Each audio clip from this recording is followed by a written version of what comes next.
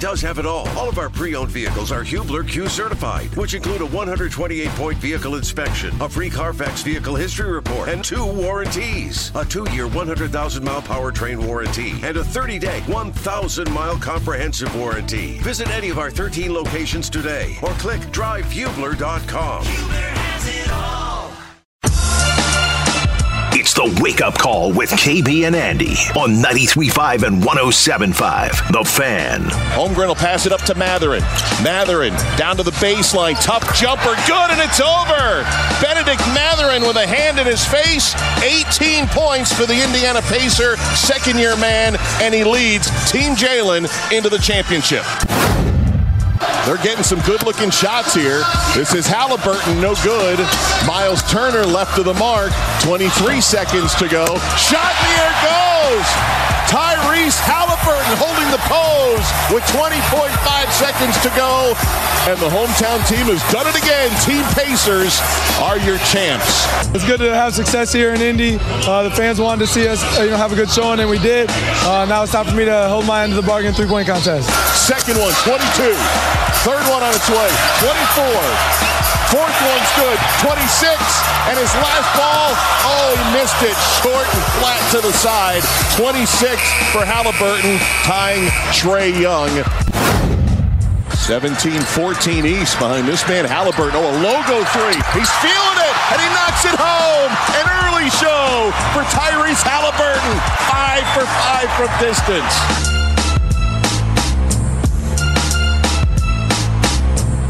Yes, the sounds of the weekend. Welcome in on this Monday, Indianapolis. We're broadcasting live from the drivehubler.com studios. It's the wake-up call. He's Kevin Bowen. Boy, he's going to be a tired Kevin Bowen today after last night's festivities.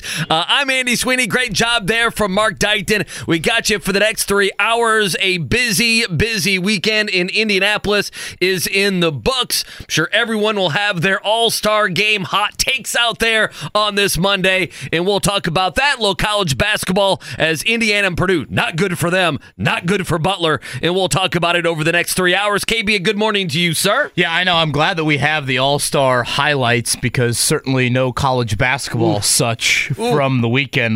Don't forget about JMV Sycamores as well. He was doom and gloom, and I went on with him yesterday for an All-Star game preview. But you know about them, at least now they can't blame the committee. Now they know that they're going to have to win the conference taken it out of the committee's hands, is what you're saying? Usually we like it the other way. When they win so many games, they've taken it out of the committee's hands. But now they know they have to go all the way in the Valley. But anyway, go ahead. Purdue favored, lose. Indiana, I was shocked to see they were actually favored. They lose. Indiana State favored. They lose. Not good college basketball whatsoever from the weekend, and obviously a whole lot on the All-Star game front.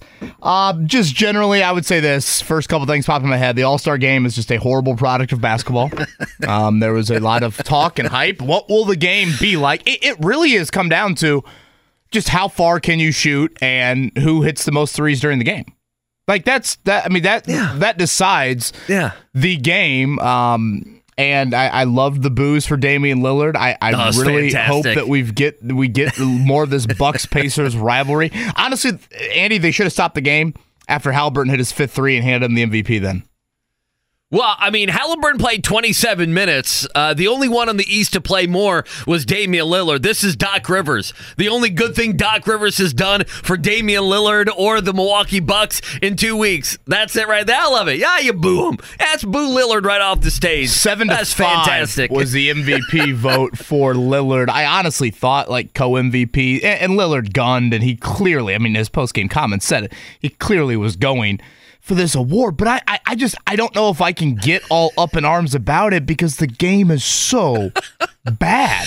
I don't care that the game's bad. Like I was driving in listening to ESPN radio, but it takes like all the big dudes out of the game. I know. Jokic shouldn't even be on the floor. Really, they were. By the way, Jokic and Luka, like can Luka jump over a phone book? My man was moving in slow motion, if you will. Stuff by the rim on one of those dunk attempts. The NFL took this out of our control. The NFL's like, all right. everyone's going to keep complaining about our game. We're just going to make it a flag football game and then, have Gardner Minshew, a third or fourth rate quarterback in the NFL, throw it some cones. We're just kind of, I don't know if we're giving in, but we're kind of giving in. I understand it's not at the end of the season why the NBA cannot do that. But here's the thing. I have never in my radio career had and I know nationally this will be a story. Okay. I've already heard it on ESPN radio. The complaining about the game. I don't have it in me, KB. I knew what we were going to get. I knew we were going to get no defense, logo threes, walk-in layups, walk-in dunks, and you can't do anything about it. Baseball tried. Baseball said, we're going to make this home field advantage in the World Series, which is about the dumbest rule that's ever been created in sports. So, I don't know. I mean, do you really care? Well, see, they scored 200 points? That's the domino effect for me. If I don't care about the game, how can I care about the MVP award? Well, I don't care about the MVP award. Yeah, but Indiana fans will care. You know what I'm saying, though? It's just award. Okay, I'm with you. Lillard versus Halliburton shooting from the volleyball line. That's pretty much what it came down to. It was a great weekend for Halliburton and the Pacers. Awesome weekend. Turner, loved it. Matherin. The whole atmosphere. I just found myself driving in this morning being and again, I am heavily biased, Andy, but it's just I'm proud of our city being able to put on the type of event that I felt like was put on. I mean, from an efficiency standpoint, from a passion standpoint, from a uniqueness standpoint, to me, when you're putting on these sorts of events and they're annual events, that's how you separate yourself from other, cities. And whether it is, again, passion, the efficiency, or the uniqueness, I feel like we routinely check all of those boxes. And I am heavily biased. I am the exact wrong person to sit here and give some, unfiltered take on, because I clearly I want these events to be in our city more than they have been. But the times that I was downtown all weekend long, I felt like we did an outstanding job with that. It's unfortunate that Mother Nature reared her ugly head for really the first time in months with the weather there, but didn't think it was too much of a hindrance there. And now, if you're Tyrese Halliburton, you do absolutely nothing today. You treat this day like it is literally Sunday after a bachelor party, and you don't show your face. You don't get out of bed. He has an IV brought to him, brought to his room, wherever he's at. Okay. You don't need to do it. I mean, I'm watching him last night. I'm sitting there at Cambridge Fieldhouse, and I'm like, he's wearing the back pad when he comes over. He's like you. In between breaks, are you wearing the back pad simply in solidarity with Tyrese Halliburton? What's going on with you? Him and I are doing the Spider-Man meme. How is the back, by the way? Everything okay? It is getting better, but like Halliburton. I'm sure the 20-degree weather really helped over the weekend. I'm still doing that. So, yes, it is rest. We'll have Rick Carlisle on tomorrow. The Pacers will get back to practice tomorrow. Thursday, their first game, and then we reset. And we move forward to the final 26 games. You put him in one of those stand-up things where they turn the temperature all the way down to 100 below. Have you seen those? I've never actually been in one of those. And then they have the thing that looks like a sleeping bag, those chambers. Yeah, That's what he needs to be in for the next 24 hours. I am absolutely not tough enough to last there. I will say, and I think Mark Dighton, he was down there nearly the same time. So the Fan Fest, the crossover, we either did the best job of promoting that, KB, or they didn't need our promotion, because I think everyone in Indianapolis was at the NBA crossover on Saturday afternoon. Everyone in the city in Indianapolis. That thing was fun.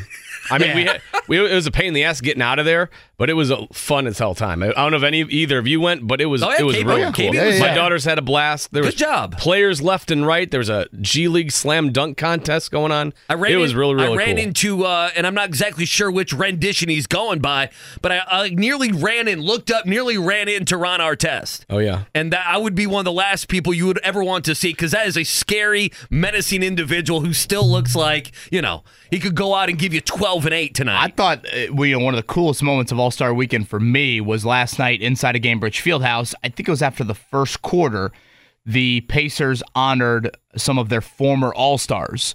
I don't know, 9, 10 of them, put them on the Jumbotron, and it was such a long time out. You actually had a good amount of the NBA current All-Stars looking up the Jumbotron and watching. I'm looking down there, Tyrese Halliburton's clapping after each one is introduced.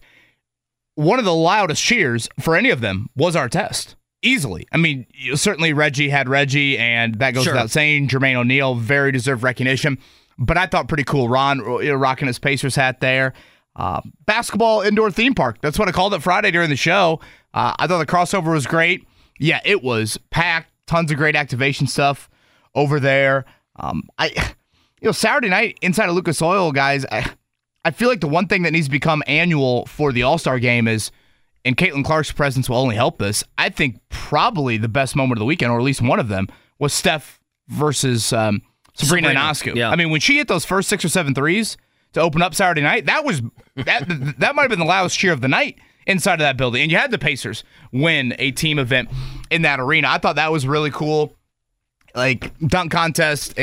Nowadays, we have seen, I think, so many of the dunks, it just rewards the little guy.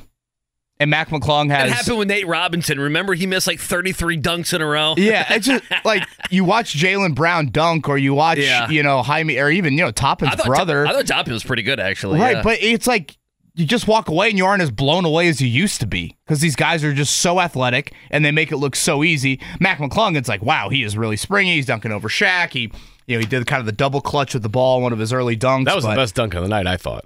The one where he dropped the ball and then caught it again. Caught it and caught it again. I thought that was. I agree with you. I did think, as an aside, that was pretty clean.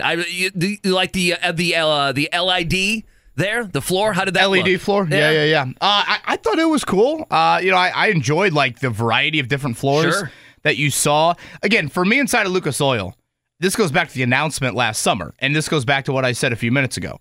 How do you separate yourself from these other all-star cities? And what did our host committee decide? Hey, instead of having every single event inside of our NBA arena, what if we go across the street and keep it in the downtown radius, but double the amount of people you're going to get in the building? And sure, it is, at the end of the day, it's still a basketball court in a football stadium. The intimacy of that is not going to be great, but at the end of the day, if you get 35,000 people in there and you open it up to an extra 16,000, 17,000 people, that to me is all that matters. And that was kind of what I felt inside of Lucas Oil Stadium on Saturday night there. So good Monday morning. I don't know if we've even said that. Good Monday morning to our audience out President's Day. Happy President's Day to everybody. Happy President's Day, certainly. Kids have off, right, Mark? Your kids are off school? Oh, yeah. They were up late last night. Yeah, I'm going to No school. You can stay up. Maddie's like, oh, gosh, can you please leave the show right as it ends to come home and help out? So, yes, good luck to everyone out there dealing with that here on this Monday morning. Tony East, saw him last night in the building, 8:30 today. Gregg Doyel also in the building last night, coming up at 9 o'clock. Doyle called Lillard a pig. I love that. Lillard was that. Did gunning. You see that? I did think, honestly, the most memorable part of last night, I think we'll, if anyone even goes down this path, it'll be what do you remember from the NBA All-Star Game in Indianapolis in 2024? I think the Halliburton flurry to start the game absolutely will be the most memorable moment. But Lillard literally just stepping into half-court shots and hitting both of them that he took. I thought Halliburton deserved MVP unquestionably, but then when Lillard hit the second half-court shot, and it literally looked like he was just stepping into a free throw. Yeah. I'm like, gosh, he is really talented. Yeah, and he's also going, at that point, you're like, yeah, he's probably going to win the MVP. I don't know. I mean, Halliburton didn't win the MVP, but you got to boo Lillard. I don't know. There's a trade-off there that wasn't so bad. But, I mean, honestly, is this a rivalry? Is that Dame time? Was Damian Lillard not passing the ball to Tyrese Halliburton no doubt about because he did his celebration in Vegas? Doc Rivers, the Bucks coach, playing him the most minutes on the Eastern side. I believe in all of that. I've already made it known, I'm not hot-takey about the style of the game. I did think, like you, maybe until the end, that Halliburton was going to win MVP. But I will say this, for people that are mad and want to boo him and call him a pig, listen, I have no problem with any of that. We can get our jokes off this morning. For me, real talk, I just thought it was a good weekend for the Pacers. I want to talk about this at 7:30, but, I was wrong about Mathurin. I was like, hey, you need to go and bubble wrap for 3 or 4 days. And he had a very nice weekend. And for me, it was a celebration, maybe not a celebration. It was at least an acknowledgement from the NBA that there is a good young team with a good young marketable star here in Halliburton. And it was just a good weekend. I mean from Friday night to Saturday night and into what Halliburton did, the flurry at the beginning. Yeah, again, he should have won MVP, but it was an acknowledgement from the NBA that the Pacers got a little bit of something cooking. And now for me, the days of acknowledgement and praise and it's a young team and they're up and coming, and Halliburton and Mather and having a big weekend and everything else. Now it's let's go win some games. They have been, and that's kind of my thing this morning. We'll talk about it all week. Is you've had the up and down play. You've had the injuries. Good God, this team has had some injuries and some inconsistent play. Now it's time to be healthy, and now it's time to be consistent, and now it's time to be good. And I thought it was a good recharge and a good celebration for the Pacers, and now they get a couple days off, and now they got to get going. Thursday, Pistons in town. For those that did watch the Rising Stars game Friday night, boy, circle Benedict Mathurin against Jay Nivey. The first time those two are matching up against each other. Mathurin's just he's simply crazy. I mean, like I'm watching the Rising Stars game on Friday night. I'm like, we're about ready to have a fight here. Like Mathurin and Ivy are about ready to fight each other. And I guess fortunately it did not get to that. That is the most competitive aspect to the night. I guess I don't want people to walk away, Andy, and think, I can sit here and say the All-Star game from any sort of semblance of competitive basketball is an absolute joke. Oh, sure it is. But that doesn't mean I don't think the weekend itself doesn't offer a really nice celebration for those stars. Like I'm sitting there watching intros last night. I'm like, damn, this is really cool. Like in our city, you're getting all of this, Big O and Reggie and Larry and all of that. And then, they're showing celebrities at every single time out. I mean, it is a who's who in that building. That is pretty darn awesome for our city to be able to bask in that. I thought the building itself looked great last night. It was fun walking around and just seeing all of the atmosphere all weekend long, and certainly made up for an ugly, ugly weekend college basketball-wise here locally. So plenty to get to on that front. Again, the Colts offseason about to really pick up here, potentially as early as tomorrow. We'll explain that. Michael Pittman has had some comments about business is business. What do we read into that, if anything, as the franchise tag window opens up tomorrow? We'll hit on that as well. Again, Tony East joining us at 8:30. Greg Doyel coming up at 9. Thank you for spending this Monday morning with us. It is the wake-up call here. Kevin Bowen, Andy Sweeney, and Mark Dykton on 93.5, 107.5, The Fan. All right, morning check down time. Reminder, Tony East going to join us coming up at 8:30. Greg Doyel will join us coming up at 9 o'clock. We'll get to the NBA All-Star festivities here in just a second. But an ugly weekend, quite frankly, of college basketball. Purdue losers yesterday. And I got to say, it's really one of the first times I was disappointed in Purdue the majority of this game. So you bet on them at halftime. 69. Well, I mean, come on, you get them at minus 1.5. I just thought they were just kind of weak. I don't know. I just think they weren't strong with the ball. They didn't go after loose balls. They weren't the first one to the floor. Like those types of plays you usually see from them. I don't know. I know he had foul trouble, but I didn't like how they played. They didn't make any threes. The bench didn't do a damn thing. So anyway, 73-69 postgame. Matt Painter on the loss. They did some really good things. I think the stat that probably jumps out to me is their points off of turnovers. Like that's the game right there. If we take care of the basketball and those turnovers and we just miss shots, we probably win the game.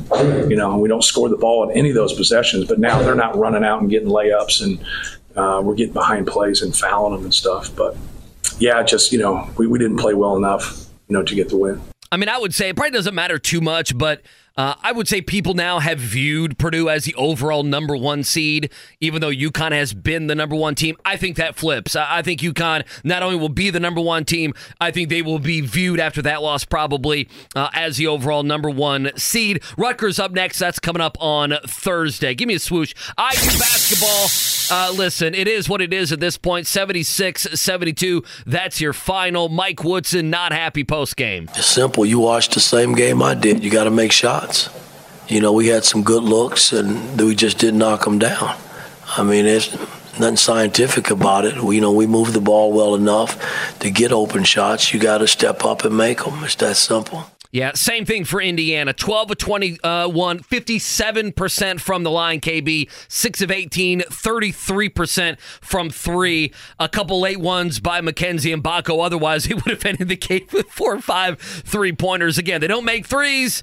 They don't make free throws. They can't shoot. They lose, and they lose to Northwestern. Yeah, you can ask for more in terms of Boo Buie getting that second foul midway through the first half. Didn't take advantage of it, and that was the end of that. Somewhat of a run, I guess, in the second half, but nothing towards the competitive nature to where you actually thought, to steal a phrase from Mike Woodson, that they would get over the hump. And 0-4 now in his coaching career against Northwestern. Kind of crazy to say Northwestern has won 3 straight games in Bloomington, but that's the reality of where we're at right now with Indiana. Again, Butler, Indiana State, both of them losing games that certainly hurt their bubble chances. It's crazy if you want to nerd out over the net, Andy, that Indiana State is still just 32nd in the net. I would have assumed these back-to-back losses would have had them totally bottoming out, but still probably unlikely from an at-large bid standpoint. And Butler at Villanova coming up tomorrow. It was one of their worst halves of the year. Saturday, they actually were leading Creighton at halftime and got just beat down in the second half at Hinkle. So at Nova this week, at Seton Hall, those are a couple of important games. You can get a split there. You still feel very good about your bubble chances, but Butler right now, they're going to show up in a lot of Dayton play-in games when you see the new brackets come out this week. Yeah, but KB, teams always talk about, having chances and everything like that. I mean, this Butler team had their chance, right? These last 3 games, we talked about it when you had Marquette, Creighton, and Providence. We said you had a chance to cement yourself and to leave those 3 games feeling pretty good. And you had the lead by 1 at half on Saturday, and you got absolutely beat down in the second half. I mean, not that they aren't an NCAA tournament team or they can't, but it was about kind of grabbing on to some of these opportunities. Like, that's what the Pacers did this weekend. They grabbed onto these opportunities. Butler had a couple home opportunities here this season recently, and they didn't take advantage of any of them. Yeah, still 3-3 in this 6-game stretch filled with quad 1 opportunities. So not the end of the world by any means, but again, opportunities this week away from home. All right, last night in the All-Star game, the East 211 to 186. I guess that overhit quite a lot. What do we say, 362? Yeah, 360. Oh my gosh. First 200-point game in All-Star history. If you didn't watch it, there's no need if you're expecting any sort of semblance of defense. By a vote of 7-5, Damian Lillard is your MVP last night. I believe he took 11 more shots than Tyrese Halliburton. Halliburton was incredible really early on. The 5th 3, I believe, came from the logo. I thought we were going to get an Arthur skip after that 5th 3. The 6th one, boy, if that would have gone in, you had the roof explode over there at Gainbridge Fieldhouse. But for the game, Halliburton, 27 minutes, 11 of 15 from the floor. He actually had a dunk. His only non-3-point attempt was a dunk there late. 32 points for him. And now, Tyrese Halliburton, you rest. You don't show your face today. You sleep, and you sleep, and you sleep even more. I wrote an article. It's up on our website. And this goes back to Thursday night, Andy. He's just the perfect ambassador for what the Pacers need right now. And that is, to me, so vital for this franchise. On and off the floor, every time there was a mic in front of him, which was seemingly at every turn this weekend, I thought he handled it tremendously. And JMV brought up a good point to me yesterday. I went on with John. He was at the Winner's Circle. You think that this original All-Star game was supposed to be in 2021, and then COVID pushed it back 3 years. Boy, the Pacers franchise in quite a different spot. Yeah. Thanks to Tyrese Halliburton in those 3 years. Just the perfect ambassador. He called himself, it kind of feels like I'm the prom king this weekend. He handled that pretty darn well. I mean, he was pulled in so many different directions, whether he was at the Woj podcast at the Vogue with you guys, or he was at the crossover event on Saturday doing appearances. He was getting pulled every which way. He did multiple contests on Saturday night.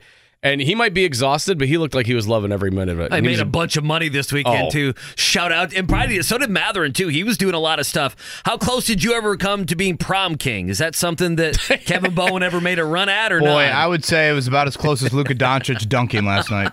My man can't jump. I love Luka, but he can't jump over a phone book. He really can't. And him and Jokic were on a fast break, and I'm like, they're moving so slow compared to everyone else on the floor. Did you happen to also see Tatum and Larry Bird meeting? Yeah, that was the first time Jason Tatum's ever met Larry Bird? How is that the first time that Jason Tatum, a bona fide star, has ever met Larry Bird? Did that surprise you? Larry just doesn't leave Florida, does he? I guess you're right. Would you? No, probably not. So again, last night inside of Gainbridge Fieldhouse, it was Damian Lillard taking home the MVP. I love the booing from the Pacers faithful as Lillard was clearly gunning for that. Again, a Saturday night recap. You had the Pacers win the skills competition. That was Matherin, Halliburton's half-court shot, and Miles Turner. 3-point also went to Damian Lillard. The dunk contest for a second straight year, Mac McClung. And I thought really the highlight of the night, Steph Curry, Sabrina Ionescu in that head-to-head 3-point shootout. That was a great show by those two. Steph able to win that one. You think they're going to do that again, like a Steph Curry versus like Caitlin Clark or something next year? Or something Sabrina like that? brought up, I didn't realize this, she's from the Bay Area. Next year, the All-Star Game in San Francisco, so you have that sort of connection there. You would think the NBA would want to involve Caitlin Clark whenever she does declare for the draft. And then someone brought up, I didn't realize this, Lillard 3-point contest, he'd be going for a three-peat. Mac McClung will be going for a three-peat. So do you have any challenger? Obviously, the 3-point contest, I think, has taken over as kind of the star event of Saturday night. But dunk contest-wise, I don't know what you do there. Credit to Jaylen Brown for participating in it, but it's our own fault. We've seen these guys do. It used to be like if you cradled the ball between your legs and did a reverse dunk, you'd be like, well, that's a great dunk. And now I feel like Jacob Toppin can easily do that dunk. And again, it just rewards the shorter dudes. It's like we just need to have a bunch of dudes under 6'5" to truly get out of our seats for the dunk contest. How many times can you pull Shaq out of the crowd, too? I know. I was like, gosh, first Jaime Jaquez and now Mac McClung a little bit later. All right, Tony East going to join us at 8:30. He was a busy man following around the Pacers and Tyrese Halliburton this weekend. Gregg Doyel coming up at 9. Certainly a heavy amount of basketball talk here on this Monday morning, but tomorrow could be the start of some offseason news for the Colts. Their biggest item, about to get an answer on that. Michael Pittman Jr. has had some words on it. We'll share those coming up. Whether it's audiobooks or all-time greatest hits, long live listening to your favorites. Learn more about Kisqali Ribociclib 200 milligrams at KISQALI.com and talk to your doctor to see if Kisqali is right for you. Whether it's audiobooks or all-time greatest hits, long live listening to your favorites. Learn more about Kisqali Ribociclib 200 milligrams at KISQALI.com and talk to your doctor to see if Kisqali is right for you. Tony East will join us coming up at about 8:30. Gregg Doyel at 9. We'll get to our GOATs of the weekend as well. Tons to get to today. Still beaming from the All-Star festivities this weekend. And here in a couple minutes, we'll dive into Michael Pittman's words on franchise tag. We'll really start that coming up tomorrow. KB, just quickly for me, I thought one of the big takeaways for me and where your boy here was wrong the most this weekend was, leading into the break last Tuesday, this is 6 days ago, we had Rick Carlisle on, and Rick Carlisle flat out told us, I'm worried about the health of Benedict Matherin. And so I'm like, okay, this is a Tuesday. And then they had a game right after that on that Thursday, was it? Was that Golden State? I'm trying to think if I have my days mixed up. No, it was after the Charlotte game. This is when Toronto Wednesday night. It was after that, and it's kind of one of those things that he misses that game on Wednesday, and we saw him play kind of a nothing game on Monday against Charlotte, and we kind of built 3-4 games where he didn't play well. Then he had missed some games. There had been the illness going around the team. There had been the knee injury, and I really thought going into this weekend, I was like, okay, does Matherin, what does he need to do? Because you're right. In that game on Friday, he was ready to go. He and Jaden Ivey were ready to go. And by the way, that's not surprising knowing Benedict Matherin. It ended up being a good weekend for him. And I think, now with having today off and getting back to practice Tuesday and not having to play, not having to travel, but playing on Thursday against Detroit, for me now, I'm not expecting there to be any hindrances on Benedict Matherin unless there is something that pops up at practice. He looked good. He looked healthy this weekend. I was surprised how healthy he looked and how spry maybe he looked. So much like my take has been, it has been an acknowledgement and a celebration of this young Pacer team. Now it's time to be healthy, and now it's time to be consistent. And we saw Halliburton play a lot of minutes last night, very much this weekend, the forefront of everything. But where I was wrong the most was Benedict Mathurin. I mean, he had a fantastic weekend by all counts, and now I expect him to go out there Thursday and be ready to go, don't you? I mean, I expect to see old Benedict Mathurin. Yeah, I thought he was about to start our first fight in Rising Stars game history. I have no idea if there has been a prior fight in the Rising Stars game, but I'm assuming there hasn't. Yeah, Mathurin is not a, let's go at cruise control here in those environments. He was, Miles Turner, I thought, had the great quote on Friday night, very on brand that Benedict Mathurin would win the MVP of the Rising Stars game. He was taking no prisoners out there. I saw that he was mad at Tamika Catchings for Catchings drafting Jaden Ivey. Her lifelong friend, Niele Ivey's son, is who she decided to draft, and Mathurin took that personal. Did he really? Don't you love that about Mathurin? Listen, I love it. I'm ready. Like, this team needs that type of personality. They need him coming up. It's been the last couple weeks. He just hasn't love been his right. Edge. Yeah, I absolutely love the edge that he brings. Buddy of mine texted me Friday night, and this is as Mathurin. It was pretty clear he was going to win MVP of that Rising Stars. Should the winner of the MVP of the Rising Stars game get a spot in the All-Star game? I'm fine with it. I'm fine with anything. Anything the NBA wants to do. What was it, Mark? Dustin DePirac was talking about doing an NBA jam thing where different parts of the basketball court, or maybe you throw a ball and put some fire on it. Different point spice this thing up a values. little Isn't bit. that kind of the skills competition on Saturday night? Oh, which, by the way, the skills competition was an embarrassment. A couple of those guys embarrassed themselves. Was it Anthony Edwards going left-handed? Anthony Edwards, Paolo Banchero embarrassed himself, not knowing which way to go. I mean, those guys put 3 minutes of thought into it before you go out there. I mean, they were bad, man. They embarrassed themselves. Come on. Part of me thinks going back to the Elam ending would be better for the All-Star game as well. I seem to recall the few years that was in there, you at least had a somewhat competitive end of the game of these guys having to get to a point total. For those that watched the Rising Stars game on Friday night, they did, an Elam ending. It was, get to a certain point total there. And Mathurin's at the foul line. And again, Mathurin's crazy, but he's sitting there telling Paolo Banchero $25,000. I guarantee I'd make these 2 free throws. And of course, he bricks both of them. But still, like, that stuff you love, and it just adds a competitive juice. I love the Whereas last night, you're watching, and Brian Anderson is just begging you to say, hey, man, the West is going to try to make one more run at this. Yeah, and it's one like, more run no, I mean, no, they don't. First off, no. Secondly, like, who cares? If you're going to a target score, at least there's a little bit of anticipation on that end of it. Again, for those that missed Saturday night, skills competition, the Pacers do win it. Halliburton, Turner, and Mathurin as a 3-man team. Them going last, I did think was beneficial because at the on the passing apparatus, like when they had to pass into those 3 different hoops, I did see that the Pacers realized that, hey, if we run up to the big, basket of balls and you grab 2 of them and bring 2 of them back to your spot to throw, that is more efficient than just doing the 1 at a time there. So credit to the Pacers and their basketball intelligence. Yeah, they thought about it on that end as well. No, it was a lot of fun. It was a fantastic weekend. The game is what it is. I'm with you on the Elam ending stuff. It just gives you a little bit more. I'm not saying it's saving it, but you cannot tell me watching the fourth quarter last night, or I guess it's now been 2 years we haven't done the Elam ending, if I'm not mistaken. When they have done that, it's been more exciting. Like, I don't need to see 211 this morning. Like, that number just doesn't register to me at all. Watching a little bit more of a competitive back and forth to where maybe on those isolations you get, a hand up or something like that. I don't know. I'm probably grasping at straws here. Last thing on this, because I know you have an item we want to get into with Michael Pittman. Did you happen to see, and I love him, God bless him, did you happen to see Bob Ryan's 2 tweets last night?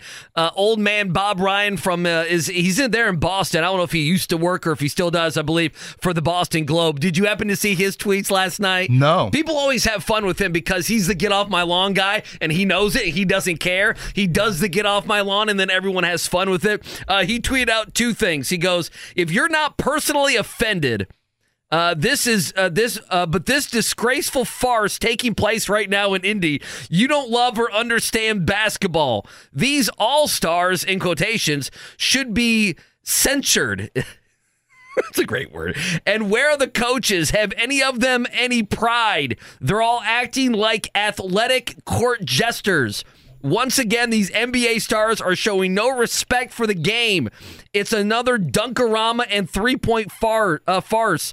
Not a single hand in anyone's face. I'll see how TCM is doing. See you next year. What a waste of time. Adam, you must do something. It's embarrassing for your sport. Silver did seem a little frustrated handing out the trophy. He did seem a little bit like, yeah, he did. Okay, well. You could tell he wasn't like overly thrilled with it. Remember, he said something to that effect with us. Like, I'm looking forward to Sunday night. Hopefully it is a little bit more of a competitive game. Good luck. In this day and age of load management, and this is how your bodies are, and I mean, LeBron only played a half. Like, this is, welcome to reality. Again, a little bit more from the Elam Indy. I don't have great answers, honestly, on that, because, we're the ones right here clamoring. I'm thinking to myself, Halliburton's got a back pad. I'm like, why is he playing as much as he is? I'm sitting there watching and thinking, he shouldn't go back out there. Yeah, but you want him to win MVP as well. It's a very double-edged sword. Yeah, again, I can't get too worked up over the MVP when I'm watching that product. Michael Pittman Jr., go ahead. You had a little tidbit on him. Yeah, tomorrow starts the window, 2-week window, starting tomorrow for the franchise tag. I know we've talked about this a good amount here throughout the Colts offseason, and, we've had very little on the Colts news item front here throughout the first month plus of the offseason.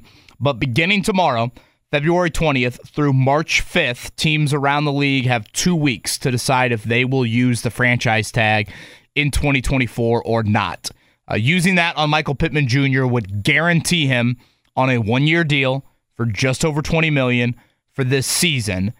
It would also allow you a much, much longer period of time to try and get a long-term deal done.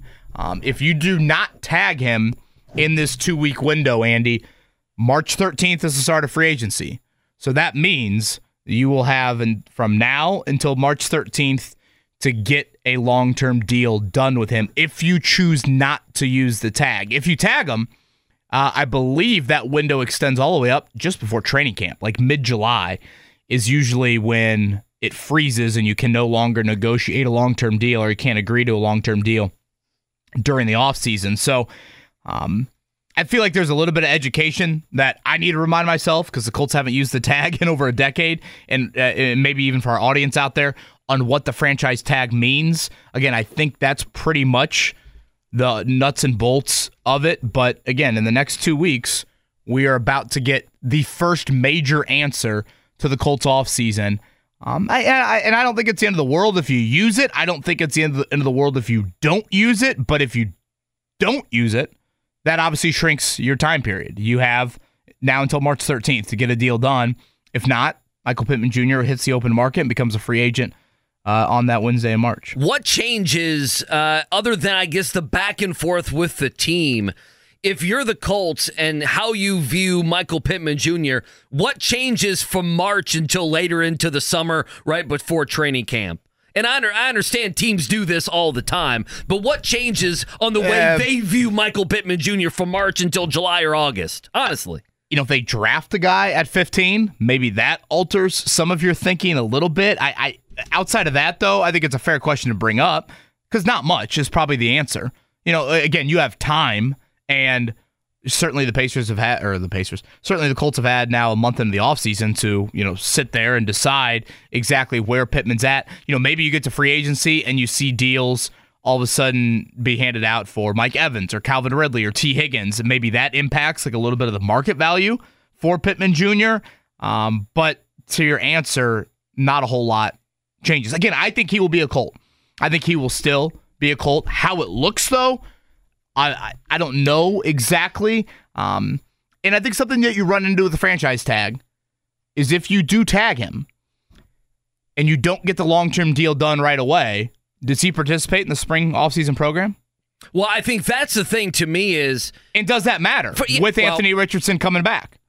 I think to me... I would tend to think that it does matter here more than it matters in some other places. Probably. I think, and this might be the wrong word, but the contentious nature of it Right. Does it like with Jonathan Taylor, it was contentious. Do not get it wrong, okay? You had the agent in the middle, you had the owner in the middle, you had the GM, you had the player who was acting out in ways that he had not acted out here, being a very, model citizen to going to being a sulking player that was away from the team. But KB, when he got his money and they got the deal, it was like the pressure cooker that was that situation. Didn't it let up? And then everyone just immediately went to, wow, it's great that we have Jonathan Taylor.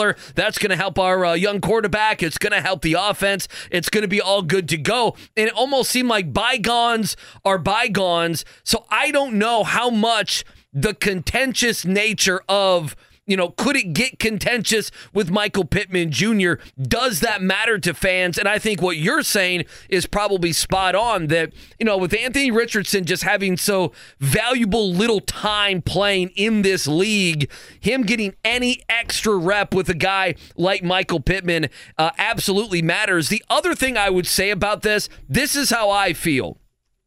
That we've talked about, it's a little, but over what, 21 mil, I think it was, if you use the tag. I mean, don't you feel like the number that you're starting out at is roughly 23 mil per year probably. if you bring him back on a long-term deal? Isn't the deal? Like, I mean, Michael Pittman, his value is very much out there. It's about 23 to 25 mil. And if you're the Colts, that's about roughly what it is as well. I can't believe these two would be just so far apart in their negotiations. Again, does that make sense? Part of me would say the only reason I could see the tag and then give the 5-month window, extend the 5-month window to get the long-term deal done is if you think there's something bigger, different, unique to what else you're going to do this offseason. Like if you're going to go out there and make a big move, or you really want to wait till the draft, do you want to just give yourself a little bit more wiggle room? Like not commit. You feel like you're going to commit to them, but you don't know exactly what the rest of the offseason is going to look like. So why don't you get through, the end of April in the draft, and then you have a clearer picture of, man, all of a sudden this trade that we didn't think necessarily might be there in early March, it's now there in early May. And boom, we've made the deal. Now that all of a sudden impacts how we handle Pittman, if that makes sense. Yeah, that would be the only thing. But again, that's a little far-fetched for even me. I'm trying to think of hypotheticals here. Right. I don't believe that personally.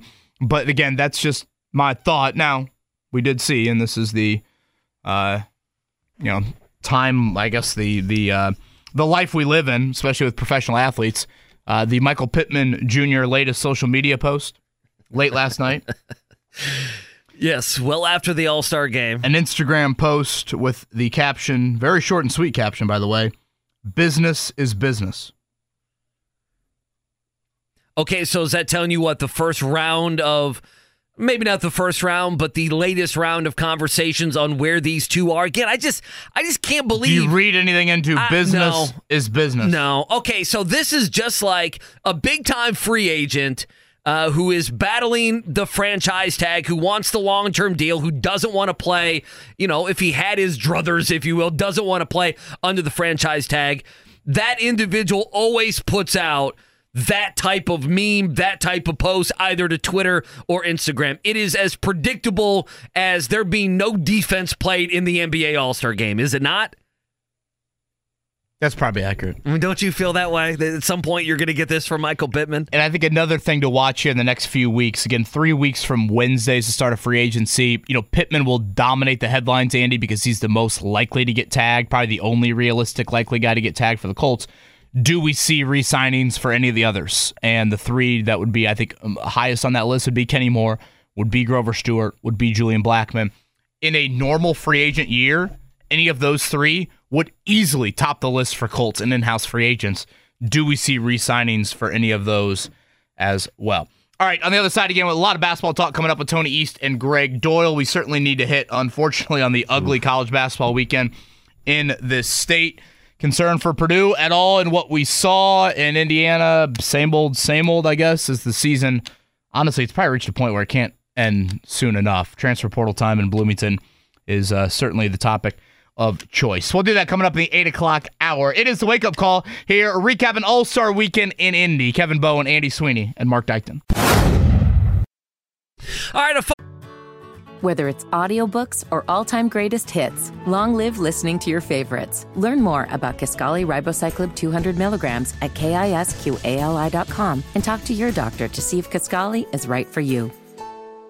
Fun weekend here in Indy, hour number 2, KB and Andy. It's the Wake Up Call, broadcasting live from the drivehubler.com studios. All the snow on Friday. I tell you, I was stuck in some of that traffic coming downtown for an event, but it cleared out on Saturday and Sunday. And like I have said all morning, a great showing for the Pacer crew. There's no doubt about it. Halliburton probably should have won the MVP last night in the All-Star game. I loved if you bought the tickets, especially, you got a little chance to boo Damian Lillard, which is fantastic. Anytime we can boo Dame Lillard, we appreciate it, right? Is that a rivalry? Oh, it absolutely is. Yeah.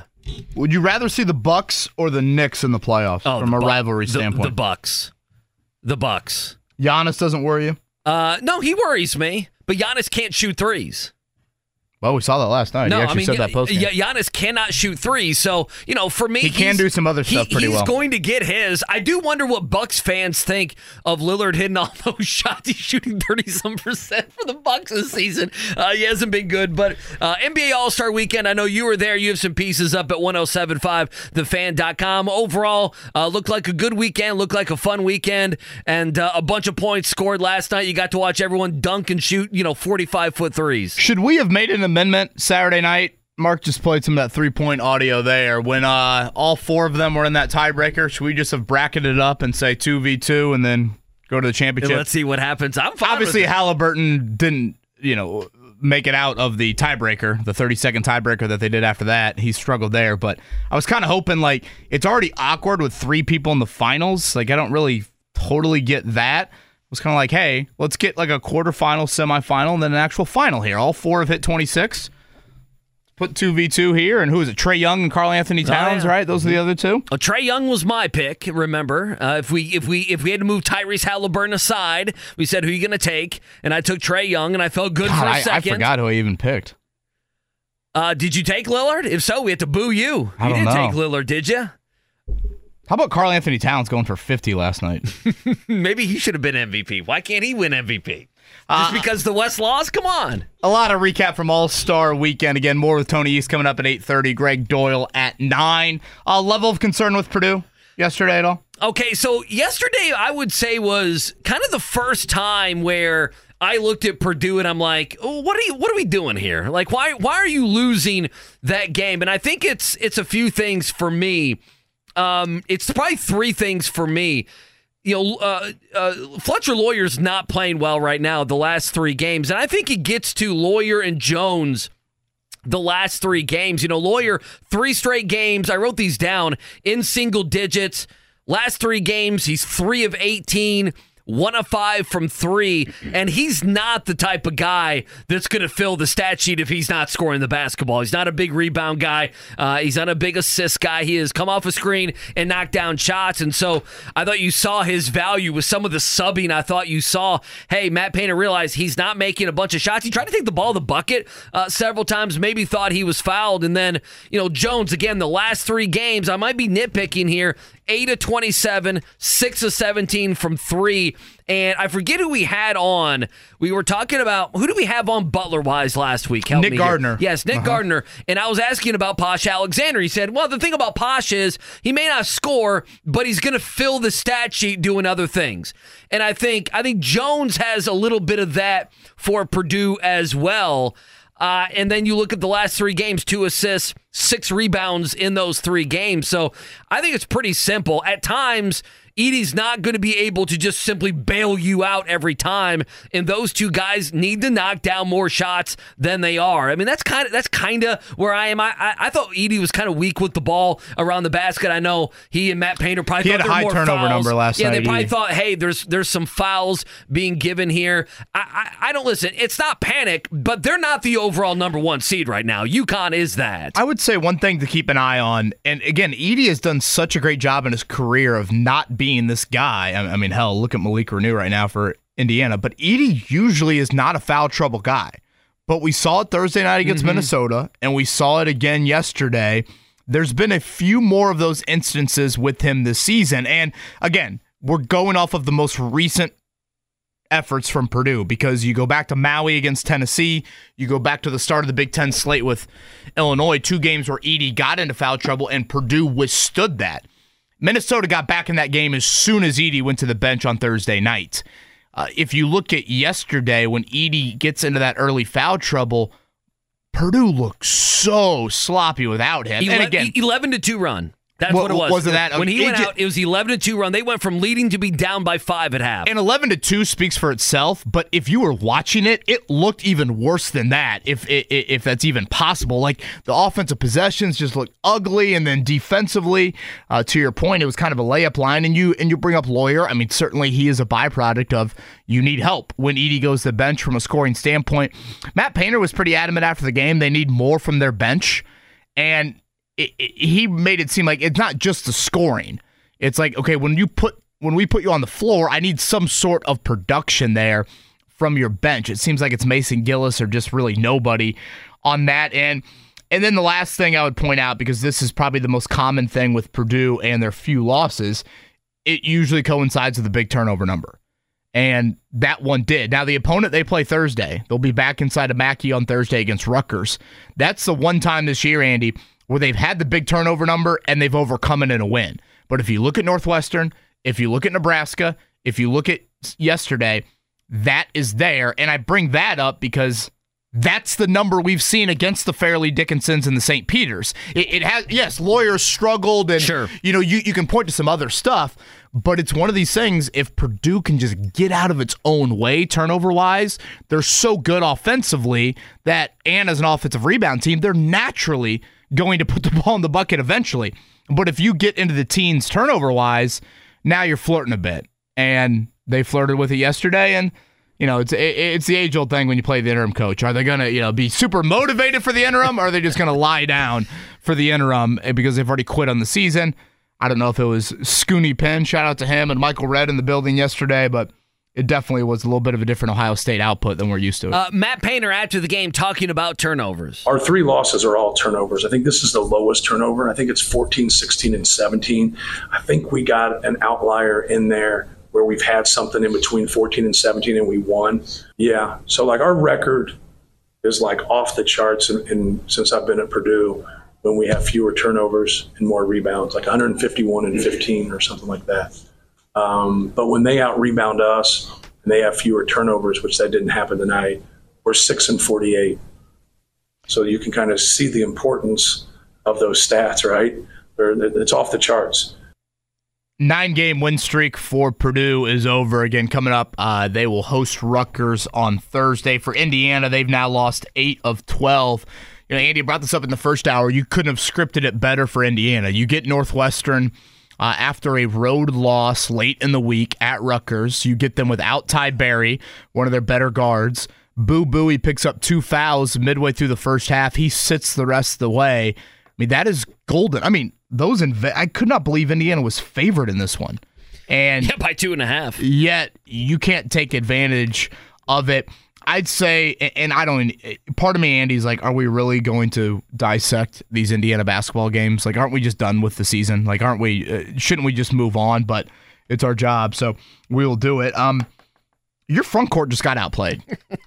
And I mean, look at those Northwestern bigs and what Northwestern's not known for throwing the ball into Matthew Nicholson and I forget the other guy's name, Blake something or other, and Barnhizer. You thinking of Barnhizer? Well, he's more. Are you thinking of Martinelli? Is that I was going to say the Italian guy. Yeah. They're not known for throwing it into those dudes and playing through them. It's Bowie, it's Barry, it's the other Langhorn, whatever the other guard's name, and even Barnhizer can be more of a perimeter guy. Langborg had 26 the last night. Played but 40 again, minutes. your front court just gets outplayed by them last night. And Renew is now fouled out of 4 of his last 6 games here.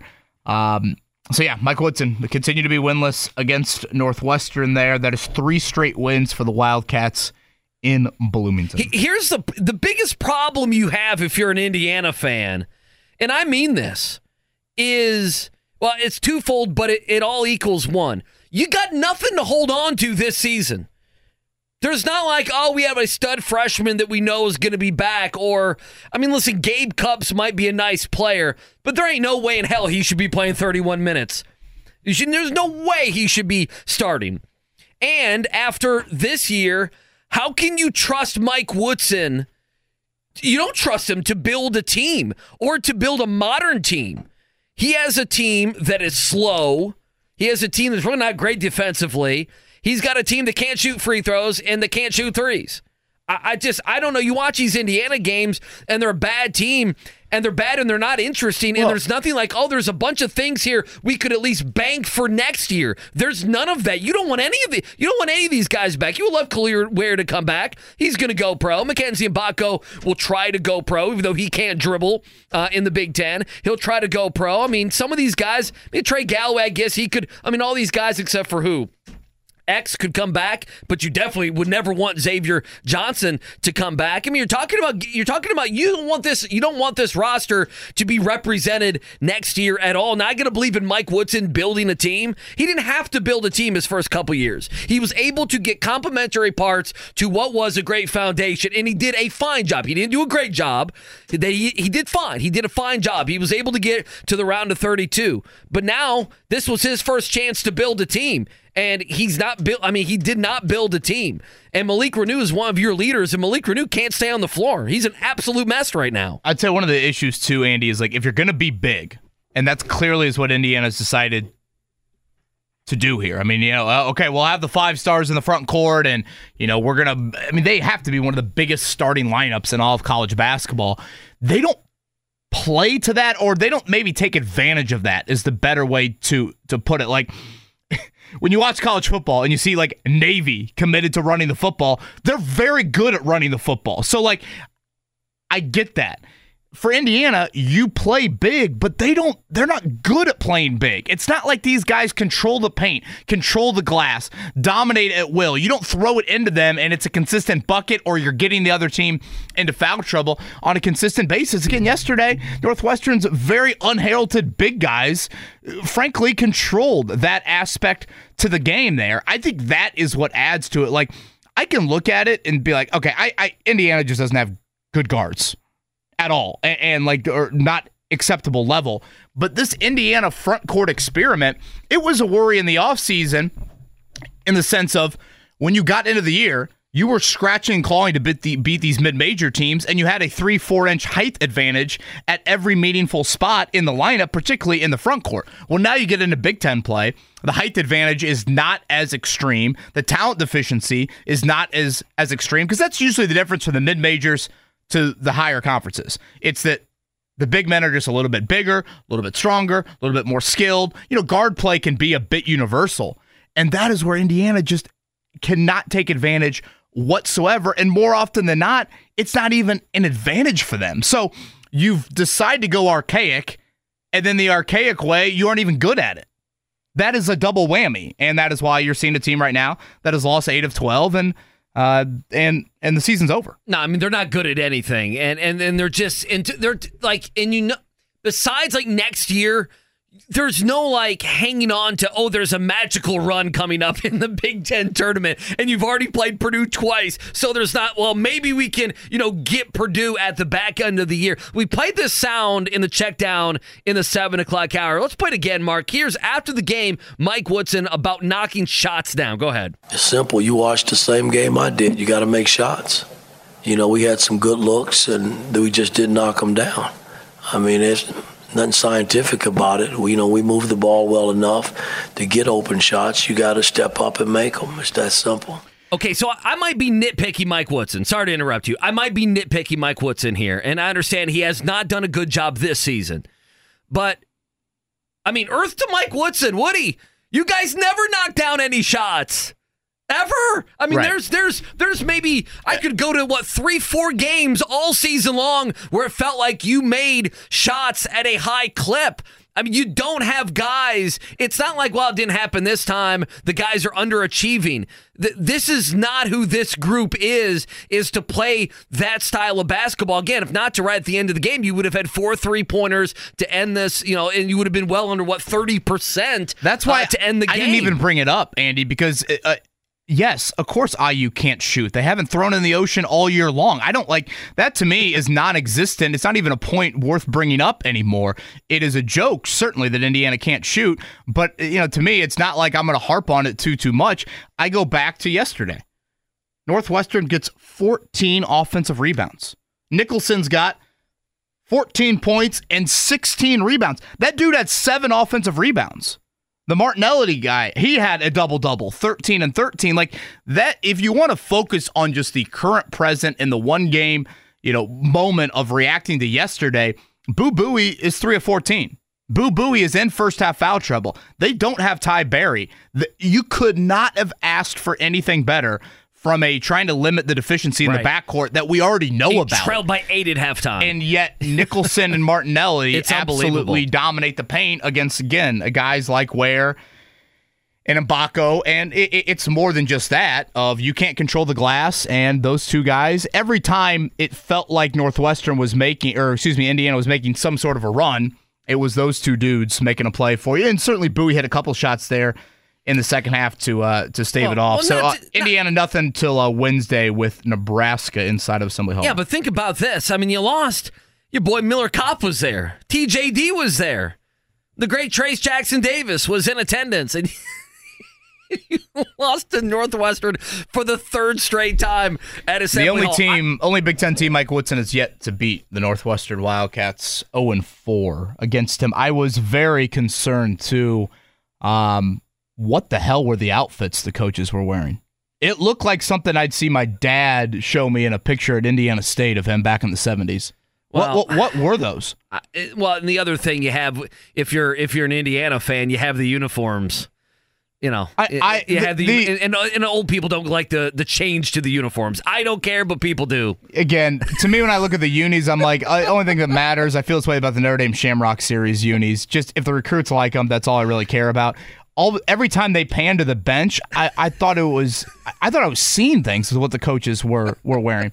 It was like a Belichick cutoff sweatshirt gone bad. I'd rather just cut them off. That's the fashion now. That can be fashionable. It can. What a mess. What do we do with Indiana like the rest of the season, honestly? Because you're right, we got to talk about them, but I feel like my analysis has stayed roughly... Oh, it's all portal. I mean, it's all... Roughly the same. I mean, who do they want out of the portal? That's what we need to get Johns on. Who do you guys want out of the portal? They want one of those Indiana State guards. Oh, that's going to fix things. That's going to fix things. I said steal from Indiana State. Yesterday, Indiana State losers again on Saturday. That's now back-to-back losses. They're now tied with Drake, and I think Drake is above them technically in the Moval standing. So at this point, it is pretty much all going to come down to 3 games in 4 days in Arch Madness to try and make the tournament. One thing to note about Josh Schertz and Indiana State this season, for those that haven't followed the program too closely, Andy, they don't have a bench. Like they do not use their bench. And if you look at their losses, Saturday, they're missing one of their starters, Jason Kent. You go back to the Alabama game, Robbie Avila did not play in that game. Like, if you're Josh Schertz, I think you're getting to a point in the season where playing these dudes 40 minutes in your starters, you might need to watch a little bit of that. Like, do you scale it back to 32, 34? Because when you get to the 3 games in 4 days in Arch Madness, you're going to have to make sure those dudes are as fresh as they can be. I know it's kind of a delicate situation because you want to get one of the top 1 or 2 seeds because you still want to make sure you get that off day within Arch Madness. But I think that's a real conversation that he's got to have with this coaching staff and this often happens with the mid-majors. You just don't go very deep into your bench. Playing Julian Larry and Isaiah Swope and Ryan Conwell and Robbie V, playing them the amount of minutes they've been playing them, do you try and limit that a little bit here down the stretch? You might lose another game, but Andy, again, at this point, all that matters is the automatic bid. So can you get legs as fresh as possible come March Madness? Yeah, to me, I said this. I joked about it. It's not the way to feel, but the only positive with this weekend for Indiana State, watching some of that game, was, let's just be honest, we know they're going to have to win the Missouri Valley now. You said it. They're going to have to win the conference tournament. Why haven't they fallen further in the net? I have no idea. Because you are a net guy. Well, I'm not a net guy. Or at least you follow it. I follow the net. I wish I didn't have to, but that's a whole whole different conversation. I saw Butler dropped, I want to say it was 9 spots after losing to Creighton. At home, right. And Indiana State only dropped 4. Oh, I would have plummeted Indiana State. Yeah, I have no idea. And I guess Butler lost by a little more. And, obviously there's other teams that win and they jump you. That probably plays into some of it with Butler there. But, I mean, right now, if you look just strictly at the net, Indiana State's 32 and Butler's like mid-50s. Yeah. I think Butler I think Butler in the last 2 games, even though it's against good teams, I feel like they've played their way to the wrong side of the bubble. Lenardi has them in the Dayton games. Yeah, he's got them as the 65th team right now. And they have consistently been they've missed Dayton, right? They've been one of the last teams, but they've been a team that's got that bye and not had to play. So, I mean, listen, if you're Thad Matta, just get in. I mean, to me, that's how, you're in a rebuild there at Butler. Unlike a place like Indiana, Butler has to feel like, okay, we are building with something. But going back to Indiana State, the only positive is that coaching staff is not going to have to worry, and I mean this, is not going to have to worry about the woe is me, right? About relying on the committee to let them in or anything like that. They have given the committee plenty of reason to leave them out. It's right now, if they don't win the Missouri Valley Conference tournament, they're not going to make the NCAA tournament. And guess what? They're not going to have anyone with who they've lost to the last 2 games. They're not going to have anyone come to their defense. See, that was going to be a tricky situation. It was going to be, if we win a bunch of games, but maybe you threw out if they lose in in the final minutes in the conference championship on a game, neutral floor against a quality team, against a really good team like a Drake, are you really going to leave them out? And that was going to be the conversation and the predicament. There is no conversation. There is no predicament. They're going to have to win their conference tournament. And guess what? They know that. There won't be that shred of woe is me. What's the committee going to do to little old Indiana State? None of it. More All-Star game conversation coming up here. Tony East going to join us in about 5 minutes. We'll also get set up for the Pacers' second half of the season, which begins on Thursday. Gregg Doyel, who was in the building last night inside of Gainbridge Fieldhouse, coming up at 9. Let's hit a morning check down. The morning check down, brought to you by the Barbasol Horizon League Basketball Championships. March starts here at the Indiana Farmers Coliseum, March 11th and 12th. All right, let's start with Purdue, 73-69 losers at Ohio State. I really thought one of the things that really just stood out for me was not only did they only shoot 3 3-pointers or make 3 3-pointers, did Purdue, they only shot 9 of them throughout the game. Matt Painter on that very subject post-game. If you don't have them and they take them away, you don't want to shoot them. So, you know what I mean? You still want to go. And I think what they really got us to do from a decision-making standpoint, if we could have it back, our intermediate shots. I think we took we had a stretch there in the second half where we didn't take very many and we played better offensively. In the first half, we had too many intermediate shots, kind of in between a pull-up and a floater, to where it just wasn't, something that you would think is a strength of ours. Yeah, so again, losers last night. I just didn't love how Purdue played. 73-69, your final there. Moving to Indiana, we just talked about it. Ugly as well in Assembly Hall, 76-72. Malik Renew now back-to-back games. He's fouled out just 9 points in the loss. Here's Mike Woodson postgame on his forward. Well, I wasn't happy with him after the game, and after he had the 2, I thought the third foul it came so fast. I mean, he reached over the guy, and he didn't, at the time, didn't think he fouled, but I thought it was a foul. And the 5th foul came so fast, I couldn't get him out, from the bump up top in the pick and roll. So, I mean, we just got to keep working with him because we need him on the basketball floor. For Indiana, it'll be Nebraska coming up Wednesday. Purdue has got Rutgers, both of those home games for those respective programs. Last night over at Gainbridge Fieldhouse, the game itself, an absolute joke. The East wins 211-186. I guess, certainly we can gripe about Tyrese Halliburton. Frankly, he probably should have got the MVP after the first 5 threes of the game. But the All-Star game has turned into just who can shoot from as far out as possible, and that's pretty much it. When Damian Lillard literally makes 2 half-court shots and only attempts 2. he's probably going to win MVP, and he did 7-5 on the voting for the MVP of the All-Star game. Again, I vote for the Elam ending coming back. I'm not going to act like there's anything else. Even the Elam ending is not going to improve it much, but it's just could not be further from any sort of display of actual basketball. Nonetheless, thought it was a great environment inside of that building, and just walking downtown last night into the building was a pretty cool atmosphere there. Seems like All-Star Weekend went fairly well. Logistically, I'll continue to repeat the efficiency, the creative nature, the passion. I think I was alive and well from us hosting it, so kudos to everyone involved on that. Again, Halliburton last night, he attempted 15 shots, 14 of them behind the arc, 27 minutes, 32 points, 6 assists. Damian Lillard chucked, and he took home All-Star Game MVP. For the Pacers now, it is rest like no other today. Rick Carlisle and company back to practice tomorrow. They will host the Pistons on Thursday. They will not play Friday, Saturday, but a few home games for the Pacers here coming out of the break. Did I read it right that Doc Rivers is giving the money, the paycheck, on winning the All-Star game to Adrian Griffin? Really? I think they said that on the broadcast. Shout out, I don't know if you caught that. How about that? Shout out to Steph Curry. He did a $1,000 to the IPS middle school basketball programs for every point he scored last night. Oh, so did he? That's awesome. I'm sitting there in my seats rooting for a whole lot of Steph.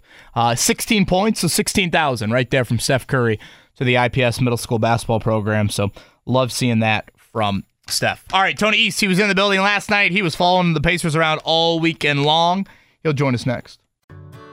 Whether it's audiobooks or all-time greatest hits, long live listening to your favorites. Learn more about Kisqali Ribociclib 200 milligrams at KISQALI.com and talk to your doctor to see if Kisqali is right for you. Tony East going to join us here in just a second. Gregg Doyel will join us as well coming up in the 9 o'clock hour. All-Star festivities are out. All the private jets. Do the private jets leave last night or do they leave this morning? I want to see one of those maps today where like all the private jets dispersed from Indianapolis. I would guess some did leave last night, but I'm sure there were some lingering parties into the wee hours of last night. You'll like this. Around Kentucky Derby time. So where I used to live in southern Indiana, it was by a smaller southern Indiana, not the Louisville airport, but a lot of people went in and out of the southern Indiana airport. It's historically where Bobby Petrino met Auburn to try to sneak out of town, if you that's remember. Juicy. But we could lay out in our yard on a Sunday, and it was just one private plane after another flying over us. So fantastic weekend. Sights and sounds. I'm sure there'll be many pieces written, all the video, audio. I know all the shows around here will be talking about the different experiences that we had as well. All right, Tony East joining us here on the Payless Liquors Hotline. Tony joins us here, Locked On Pacers, Forbes, and of course, SI.com. Tony, let's start with this, and a very good morning to you. What's a big NBA big picture takeaway that maybe hits your mind coming from this weekend? And what would be a Pacers item, a Pacers takeaway, as well as you were right in the midst of all the coverage over the past 3 or 4 days or so? Pacers takeaway would be all about just Tyrese Halliburton and his place in the league, right? Like, these kind of weekends can have sort of a launch pad effect on players. Like last year, for example, Lauri Markkanen in Utah, right, was an all-star for the first time in his home city, and now is considered one of the premier talents in the league, one of the best shooters in the NBA, and a guy that was talked about as like, man, could this be the guy that shakes up the NBA as the acquisition this year in a trade? And he wasn't traded, but he's that good, and it was sort of people knew who he was, but now it was really quite the change for his career trajectory and perception and all that kind of stuff. And of course, there was the funny moment for him with getting picked last in the All-Star draft, which didn't happen, but Halliburton played amazing in Indy and won some events and was great in the All-Star game and had his home crowd. I mean, that kind of stuff can be so significant for a player, not only locally, but nationally as well. And for Halliburton to have that moment, I think was significant nationally and for the NBA in general. I mean, there were so many new things that I think the theme from the weekend and what will be looked back on is like stuff that impacts future All-Star weekends, whether that's LED courts or more LED courts. That was really cool to see in person. I think a lot of people really liked that if you were there, and if you saw it on TV, some people liked it. Some people Not at all. Maybe changes to the actual All-Star game. That was the hot topic last night. Everybody hated it. 211 points. Adam Silver with the longest pause in human history when discussing how many points the Eastern Conference scored in the game afterwards. You know, the Rising Stars format was new. It was only the second ever G League Next Up game. Like, there's just so much stuff that either new or tweaked or has been discussed as needing tweaks that could be something the league looks at in the future, because the theme this year was back to basketball. I'd wonder if in future years the theme is, you know, maybe a little tweaked just to align with the NBA's goals a little bit differently. Tony, what was the best thing you saw all weekend long, or maybe your favorite moment from All-Star Weekend? Then on the flip side, what was the thing that I guess you didn't like the most from the weekend? I loved the Steph versus Sabrina on Saturday. That was so cool. Just like, it's a seminal moment for the sport, right? To be able to have something like that happen. And, you know, Tim Reynolds of the Associated Press asked a question like this in the presser after the game. But, you know, if it was like 21-18 was the final score or something like that, and it was still cool because it was close and they shot it okay, like, yeah, it would have been cool and it would have been fun. But to have it be 26-29 where they're both just when she hit those first 6 or 7, Tony, that might have been the loudest thing in Lucas Oil all night long. Yeah, I mean, it was sweet. And then, of course, I mean, Steph Curry, he was unbelievable. But, like, those were the two. I mean, Sabrina tied the best score from the actual three-point contest of any player, right? So those are the two best shooting rounds of the whole night, like, in that same contest. I mean, it was awesome for the sport. It was awesome for the women's game. I mean, it was just an absolutely fantastic thing. And you know, they were both talking about after it, like, things they would like to potentially do with it in the future, like adding another player to both of them on teams or something like that. Like, the fact that they already have thought about it like that, I think that it was revealed from the Nielsen ratings that it was like the top moment or the most viewed moment of the whole thing on Saturday. You know, I think that was huge for the sport and for both leagues, the WN and the men's NBA, that kind of happened. What was the other one? The thing I saw that I liked the least, 211 points, I think. I mean, that was I like the All-Star game more than most people just because my expectations are lower, but there just becomes a point where it's like we're running out the clock here. You know, like I should have. I think that next year's story, I'll bring a stopwatch and time how long Tyrese Halliburton's at the scores table before he checks in every time, because there's just no stoppages in the game. It's just back and forth with buckets. I actually kind of liked when the Elam ending was utilized. I get we're not going to get this hard-nosed defense and, you know, okay, I fully get that. But I think you saw it in the Rising Stars game Friday night. When you put a target score out there, it at least gives a little bit more. I'm not acting like it's earth-shattering, but to me, that is something I enjoyed. And for it to be taken out of the game, I just think you get into even a bigger joke than it was. Yeah, I agree 100%. Like, people have talked about the All-Star game being rudderless for a while, and it kind of has been, but I think it was 2020, the year they also were honoring Kobe with the jerseys and stuff like that, 2021. You know, like that one, it was 152-152, and the target score was 157, and, like, they were defending and running plays and, like, trapping pick and rolls for, like, 3 minutes. Like, that was, like, even if the rest of the game wasn't that exciting, that was really cool. That was a key moment, and so I get why they had the theme they did and wanted to go back to East and did that. But, you know, Tyrese Halliburton said it at the end of and to be clear, I like the All-Star game. Like, I enjoy most NBA events. But, you know, Tyrese Halliburton said it in late January. Like, it was the exact same day that we were asking Tyrese Halliburton about the 65-game rule and injuries and returning to the floor. You know, he was asked about the All-Star game and how it can be more competitive. And he's like, well, we're not trying to get hurt because of this. And, you know, their incentives are, and they are paid to play for their team and win for their team. And winning the All-Star game means nothing for their team. And, you know, they aren't paid to do so. So I totally understand why the incentives for the players are what they are. And I think this is going to be what it is unless there's an Elam ending or significant incentives or something like that. Tony East joins us here on the Payless Liquors hotline. Should Tyrese Halliburton have won MVP last night? Did it get ripped off? How big of a deal is this? Did you boo Dame Lillard? I'm throwing all these questions at you, Tony. What do you think?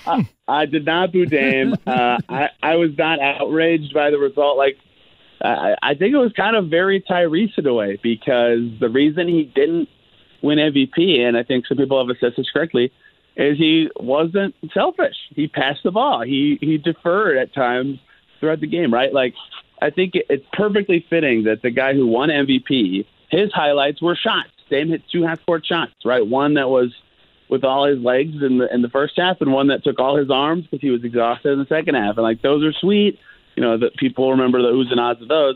Halliburton tried to have his big highlight be the, recreating the Jason Williams pass from the 2000 rookie-sophomore game, right? When he went for the elbow pass. Giving up the ball was what his big highlight was trying to be. And maybe you could say the 5 threes in a row, that was just a crazy crescendo of moments. But, like, he tried to recreate an iconic moment, and he passed it to Dame Lillard with that play, fittingly enough. And Dame missed that 3 of all the ones to miss. So I think there's definitely an argument to be made, right? Like, they were close in every stat, and Halliburton was more efficient. And, look, I think there is an element of you get a little bump in your home city for All-Star Game MVP, because it's not like that's a thing that people talk about in any sort of, legacy or talent discussions. But I know I am not outraged by the result, even though, I did laugh at the people talking about, like, the Bucks boxing him out and the Bucks head coach, 2 Bucks players not giving him the ball. They freeze him, Tony. Yeah, they did. Come on, believe in these things. There's one guy that played more minutes than Halliburton in the Eastern Conference. His name was Dame Lillard. Which is honestly a good thing, I think, if you're a Pacers fan, watching Dame play that many minutes. 7-5 for those that care was the All-Star voting from last night on the MVP award. Can I say that maybe Karl Towns has also a big gripe for getting robbed? He played really well. 50. And, he hit 50 points, and people were saying, like I guess it was between Dame and Ty because they were on the winning team, but, I mean, did you get any credit for winning a game that was 211 to 186 or whatever it was? Like, Cat was really good, too. I don't know. I think the most memorable moment, honestly, was the Halliburton 5-3 flurry there to start the game. I will say Lillard stepping into those half-court shots and hitting both of them, shooting them like it was a free throw, was pretty darn impressive by him. Again, Tony East is with us here on the Payless Liquors Hotline. You can read his work over on SI.com. Locked on Pacers, always a great listen. He was a very busy man throughout All-Star Weekend, so we appreciate his time here on this Monday morning. Shifting gears to the final 26 games. Thursday will be the Pacers back in action against the Pistons. I believe back to practice tomorrow for the Pacers. Your biggest non-related health question for this team for the final 26 games? Ooh, not related health question. I mean, their results recently have just kind of felt, very roller coastery, which is surprising because, the numbers of the Pacers with Siakam and Halliburton on the court are, like, fantastic since the trade, right? Like, a really great net rating. Their offense is fantastic. So I think my questions would be, one, is that real, right? Are they really that good with both of their stars on the floor? Because it seems like Halliburton's going to be able to play more, right? Down the stretch, obviously, he played 34 minutes in the last game before the break and played 27 minutes in the game last night, like you alluded to. And he even said, like, I felt good, and I jumped off one leg for that dunk in the skills challenge, and everything was great in the response to that. Like, that's great for him.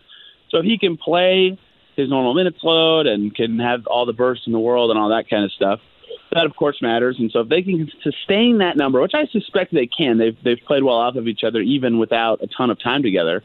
It's can the rest of the team, and mostly the bench units where they're not both playing together, figure it out and be a little more normalized, right? Like the rotation is shaken up when Pascal Siakam's added to the mix. Jalen Smith's back with the bench groups, and of course Buddy Hield's been traded now. So the second unit has looked different, quite literally, since the trades. And maybe it's just that. It's just that it's a different unit. Maybe it's that there's just been so much mixing and matching because of the injuries they've had. But their bench was so good for so much of the season. It was such a big strength, and their bench is still solid, but it's lost them at least 2 games straight up since the trade and hasn't been nearly as good. So these Halliburton plus Siakam minutes are great, and then they're still losing because the bench was awful in Portland. I mean, their worst game of the season. In that Hornets game, they just scored 102. Their bench was terrible. And it's just I think 2 things will be big for me. Is it sustainable with Tyrese plus Pascal? Because that matters for this season and beyond, right? That would kind of signal the Pacers have something here for the next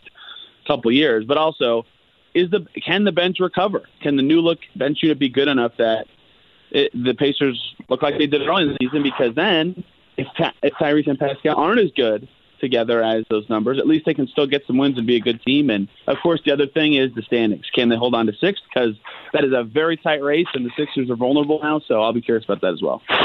Tony, is there any update on Aaron Neesmith? Have you heard anything on his ankle shin from last Wednesday? I haven't.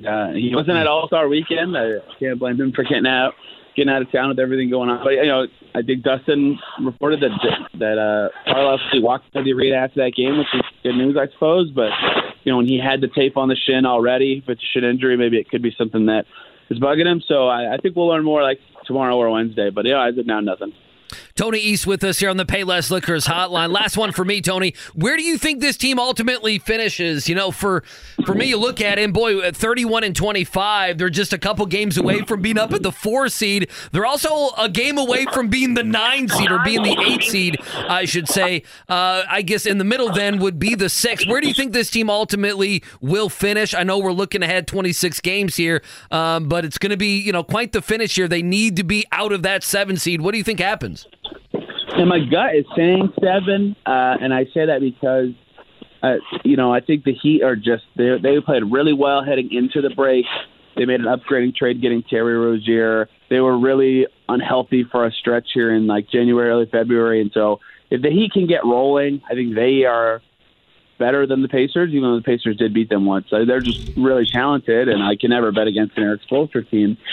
But the wild card effect of this is Philly, because who knows how long Embiid is specifically going to be out for, and they've won some games since the trade deadline. Buddy Hield's playing well for them. Tyrese Maxey's on that team. They're not a pushover, but they were 3-7 in their last 10 games going into the break, and they clearly aren't as good without an MVP, and that's not shocking or anything, but it's just really hard for me to figure out where they're going to finish. Can they figure stuff out and adjust, or are they actually catchable? If a 60% win percentage team can keep up with them over the course of the season, then 6 feels attainable for the Pacers, even if the Heat pass them, right? But I think on aggregate, I think them and the Magic will probably be pretty similar on level for the rest of the season, 2 kind of young teams who haven't had a stretch run with expectations yet. But I think Miami and Philly are going to be the wild card. So if you had to bet right now, I'd say 7th, and then a very tough plan, and hope to win that first game so you don't play Boston in the first round. But 6th is on the table, 5th is maybe on the table, but it's impossible to me for them to fall to 9th sans just absolute disaster of injuries, because there's a big cushion between them and that. It's the Bulls in 9th, and those teams are just so inconsistent down there. Tony, last one. Again, thank you for the time here on this Monday morning. You wrote, this is the first time we've talked since the Buddy Hield trade, and there was something you wrote in one of your pieces explaining how the new CBA rewards strong drafting early in round 2. As much as you can dumb it down for me and maybe even our audience out there, could you share exactly what all that entails? Because, again, the Pacers will have a high second-round draft pick this year is the thought. Yeah, I mean, in general, strong drafting is always rewarded just because it's a good player, right? But specifically, there's the second-round pick exception now that, it makes the second round just all the more valuable, especially for a team like the Pacers that's now, over the cap and tax conscious, because you can sign players without using your exceptions or anything like that to a 3 or 4 year deal. So not only does that make the pick valuable in terms of getting the player you draft on a contract that makes sense and is longer, and you actually are willing to invest in them because they're on your team for a long time and all that, but now the pick is valuable to every team, right? Because every team can do that, even other teams with tax concerns or other teams with poor draft capital. So the pick becomes more valuable from a player development perspective, especially for a Pacers team that, their top pick in the second round from that Buddy Hield trade could be their best pick in this draft, right? So that'll be interesting to see. And they've done well with top picks in the second round, getting them hard. They traded the 31st pick in Aaron Holiday for the Isaiah Jackson pick in the first round, right? They've done well with picks in that kind of area. But also it has more demand from other teams because it can be so valuable from a cap perspective now in a way that it wasn't before. And so it still is the 30-whatever pick that they'll have, 36, 38, 37, whatever. But it has more value than it did 2 years ago. And so, yeah, I mean, it was a seller's trade from a team that's trying to win, which is still interesting. But it has value that could be used in the future. And I think, Chad Buchanan kind of explained it that way, as when you are thinking long-term, adding those pieces to your team can be important. They had that late first-round pick last year that they flipped and pushed back a year, and all of a sudden it's part of the Pascal Siakam trade. So you just never know with these picks, but these early second-rounders are a tool now, and the Pacers have it. Tony, enjoyed running into you last night. As I said to you, great coverage all weekend long. I know it's probably a bit exhausting for you, so thanks for making time with us here on this Monday morning, and we'll certainly be reading later in the week.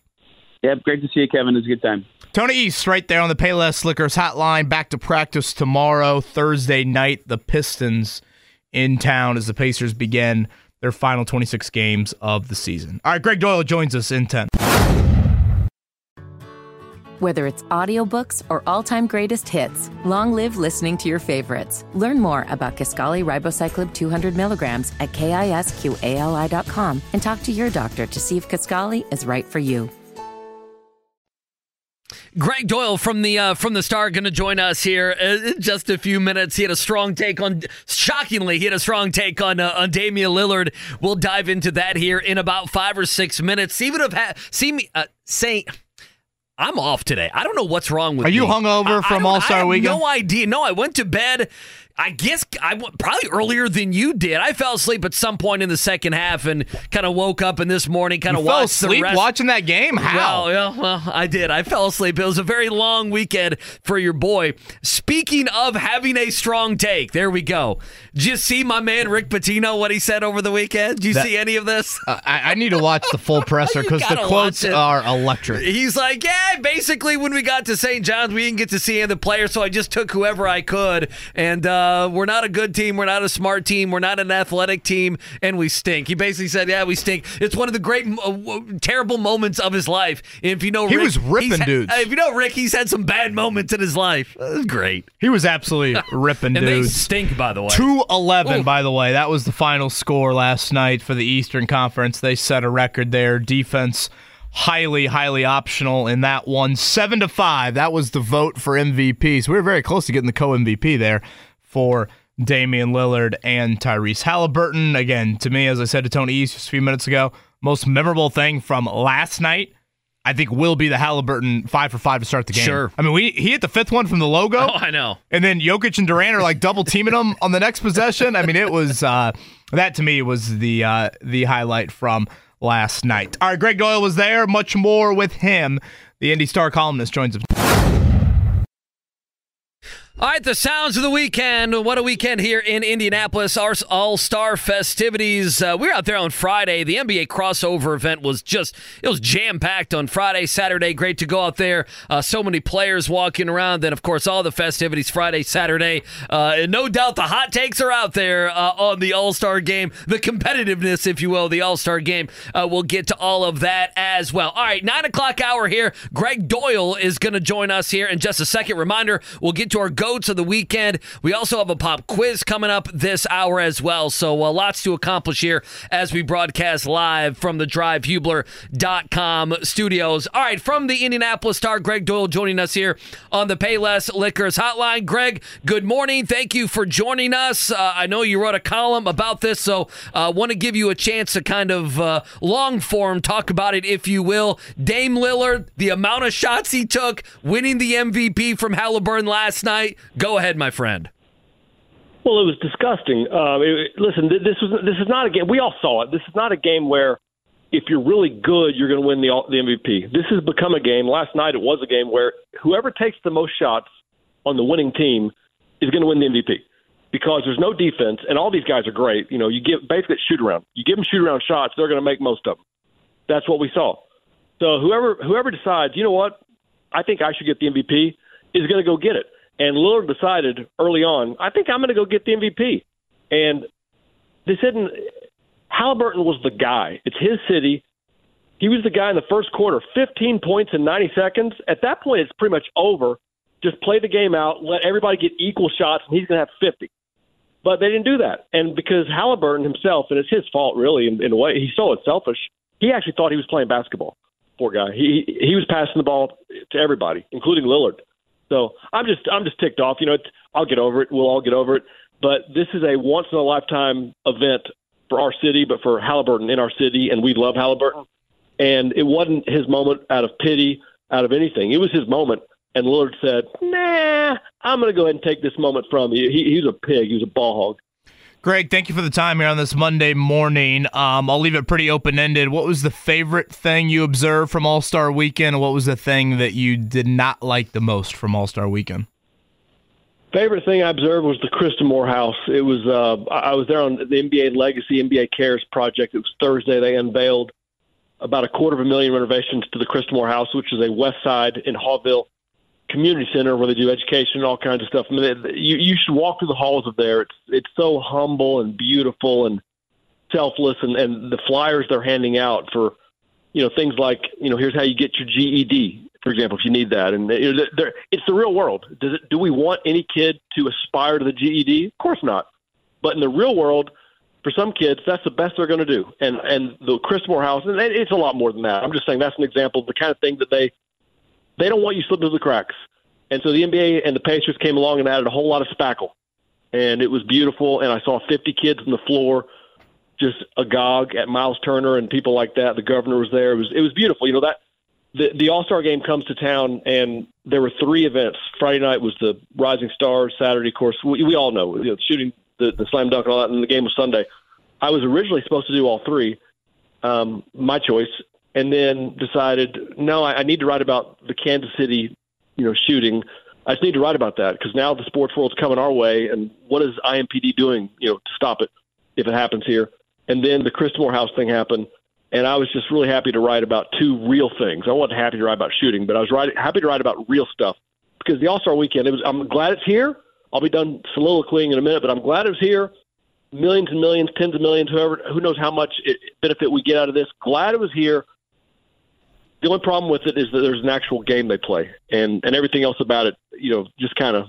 I'm sorry to be the Grinch, but it all kind of sucks. I mean, it's all over the top festivities, and I get a lot of people. A lot of people like over top festivities. I like real. I prefer real, and there's nothing about that that's real. You brought up once in a lifetime event, and Gregg Doyel from the Indianapolis Stars with us here on the Payless Liquors Hotline. You brought up once in a lifetime event. You think better chance our city hosts a Super Bowl again in the next 30 years or an NBA All-Star game?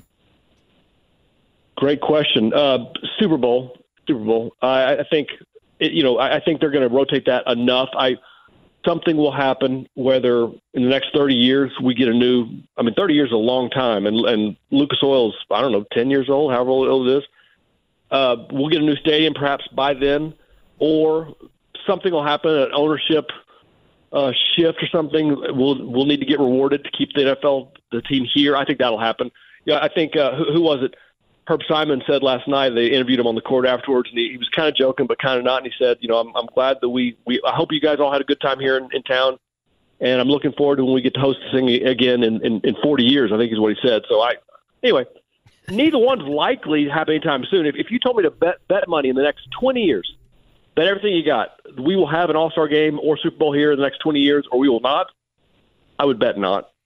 Gregg Doyel with us, Payless Liquors Hotline from the Indianapolis Star. Tons of great coverage from the Star, but obviously, Greg, out and about with the people this weekend. I saw you tweet this when you were, promoting your appearance coming up on the show here this morning. You wanted to go after Draymond Green as well. Green was really one of the only ones who was outspoken about the game and the weekend being here in Indianapolis, I believe. Yeah, well, sometimes you can measure yourself by who your enemies are. And you're happy about it. Like there are certain people on Twitter that I've blocked, and I'm like, I'm doing something right. If I don't want to allow you access to my Twitter, then I'm okay with who I am. And if Draymond Green is the voice against us, then you don't want anybody speaking out. But if it's only Draymond Green, that guy he's out of control. He's immature. He's out of control. He hasn't grown up yet. You can tell by the way he acts. He's out of control. And if he's the guy that thinks Indianapolis isn't cool enough, like if he's still playing that card, like brother, you make $20-30 million a year. You can fly to Cabo. You can go anywhere you want and have a great time. You don't need the All-Star game to fly you somewhere so you can have fun in February. You can have fun round the clock. The All-Star game isn't about that. It's not about – if you still think the All-Star game is about, like, I want to go somewhere for 3 days and drink somewhere where there's a bunch of strip clubs. If that's what you think you need at this point in your life, then the joke's on you. So he doesn't know what he's talking about, but he rarely does. And again, if he's the voice of the wilderness, I'm okay, because John the Baptist, he ain't. And the red garter's underrated, from what I hear. Not from a in-person opinion there. Boy, I didn't have John the Baptist on the old bingo card here for Gregg Doyel. Gregg Doyel is with us here from the Indianapolis Star. Voice in the wilderness, though. I agree with you, Greg. I agree with you on that one. I would just add one more point too, Greg, to the point of like, okay, why do I need to listen to an NBA player tell me what he wants out of the All-Star game? To me, it revolves around three things. Do you put on an efficient event? Do you put on a creative event? And do you put on a passionate event from people in your community? And there's no way you can tell me otherwise that we didn't check all three of those boxes. No way. And especially, we had degree of difficulty. It's like you got to. Some people get more credit. Like the gymnast that tries 4 flips gets scored on a higher level than the gymnast that tries 2. There is degree of difficulty. And we had snow. We had snow fall, an unexpectedly large amount fall the day everybody was arriving, and that is about as unexpected. And we've seen worse unexpected events. Okay, Kansas City. Let's not go overboard, but that was, as far as non-tragedies, as unexpected and complicated as an event as we were going to have right before the All-Star game, and we still nailed it. And there's just no question we're the best. I mean, when I said I don't think we're going to get a Super Bowl or All-Star game, not because we don't deserve it. We should be just like the Final Four is here every 5 or 6 years, and that's because the NCAA's in town. I get it. We should be on a rotation for the Super Bowl too. It's that good. But I think one reason why Draymond probably is whining and why we won't get it back again is I think the NBA, just like the Super Bowl, wants their fans to go somewhere where they know it won't snow, because it's all about money, and they're trying to sell as many tickets as possible and as many plane tickets as possible, even if you can't go to the game, because the games will be sold out. But they want people in that town, and they know people aren't going to be flying to Minneapolis all that often in January and February, but they'll be flying to Atlanta and parts south. He's Gregg Doyel. He's with us here from the Indianapolis Star. Greg, about 20 minutes ago, Jim Irsay, his account, I guess, tweeted, big congrats to Herb and Pacers. A great job of hosting NBA All-Star Weekend. We've seen, a couple of tweets from Jim in the last few weeks. When do you think's the next time we see him in person? Probably training camp. I don't know why we would. I mean, in a vacuum, I don't really know why we would see him before that. I don't know that we see him annually at the Combine. Do you, Kevin? I know you go every year. Do we see him there? I don't think we do. We don't. The two items on the calendar I would point to of when we do see him annually is in about a month, a little over a month, the league's annual meetings, I believe, in Orlando this year. Irsay usually, I believe you guys usually send like Joel or Nate Atkins down there for that. Right. So that is when he typically speaks to the media. And then every draft, the Saturday of the draft, is when he comes into the media room, or what, I guess we've gone into his office before and had a little powwow in there. So those are the two events I've pointed to, Greg, of just kind of letting our audience know if it's a normal off-season, owners' meetings in late March, the draft in late April, that is when we typically see him. Then I think we'll see him in late March. I don't have any insight into this, but the only thing all I have is common sense, and despite how much I might attack people sometimes, decency. And my common sense, my decency meter tells me the Colts in no way, after everybody had their fears about Irsay, rumors were everywhere. We all thought what we thought, and none of us thought it was going to be good. And for somebody to have tweets coming out from his account implying that he's okay or on the mend or whatever, for that to not be true, for them to, like, we were already prepared for the worst. We were, and I don't want to say any more about it, but we were all prepared for the worst. And now for them, there's just no way they would dishonestly, insincerely give us hope that we're not getting the worst. So I suspect he's turned a corner, whatever, and I have no idea what corner he had to get around, zero idea, but I suspect he's turned a corner. And late March is 6 weeks away from now, which is 8 or 9 or 10 weeks away from when he first tweeted out that, hey, I'm doing okay or whatever. So we'll see him then. And if we don't, we'll know, that we'll have clarity, but I cannot believe the Colts and Irsay and the family would do this, frankly, to us and let us think everything's okay if they all know. It's like when you tell your friends, and I remember doing this when I was younger, playing golf with people, and you tell them the night before, yeah, hey, we're going to play golf tomorrow. Have you ever played? Yeah, I've played before. What do you shoot? Yeah, I shoot. I'm a scratch golfer.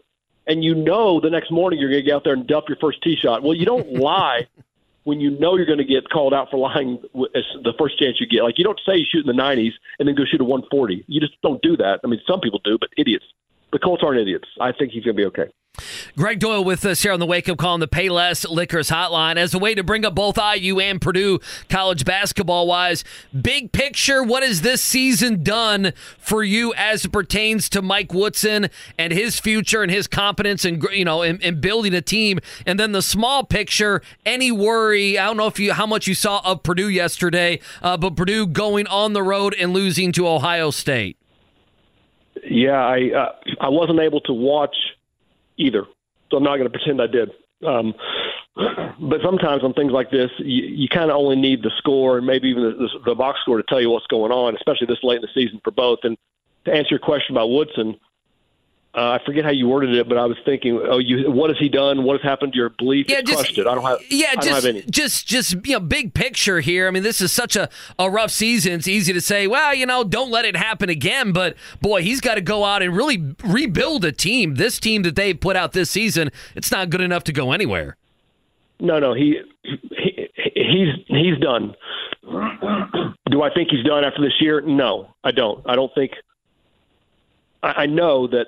Barring something crazy, and something crazy would be IU not winning again this year, and that changes the calculus. Okay, when I say what I'm about to say, that assumes they're going to win a few more games. Okay, but if they go 0 for the rest of the way, it's over. He's out. Do I know that? No, but do I think what I think and what I actually kind of believe? Hell, what I know is that IU is in no way, shape, or form thinking about firing Mike Woodson, a beloved alum, a Bob Knight guy, and everything else that comes with Mike Woodson.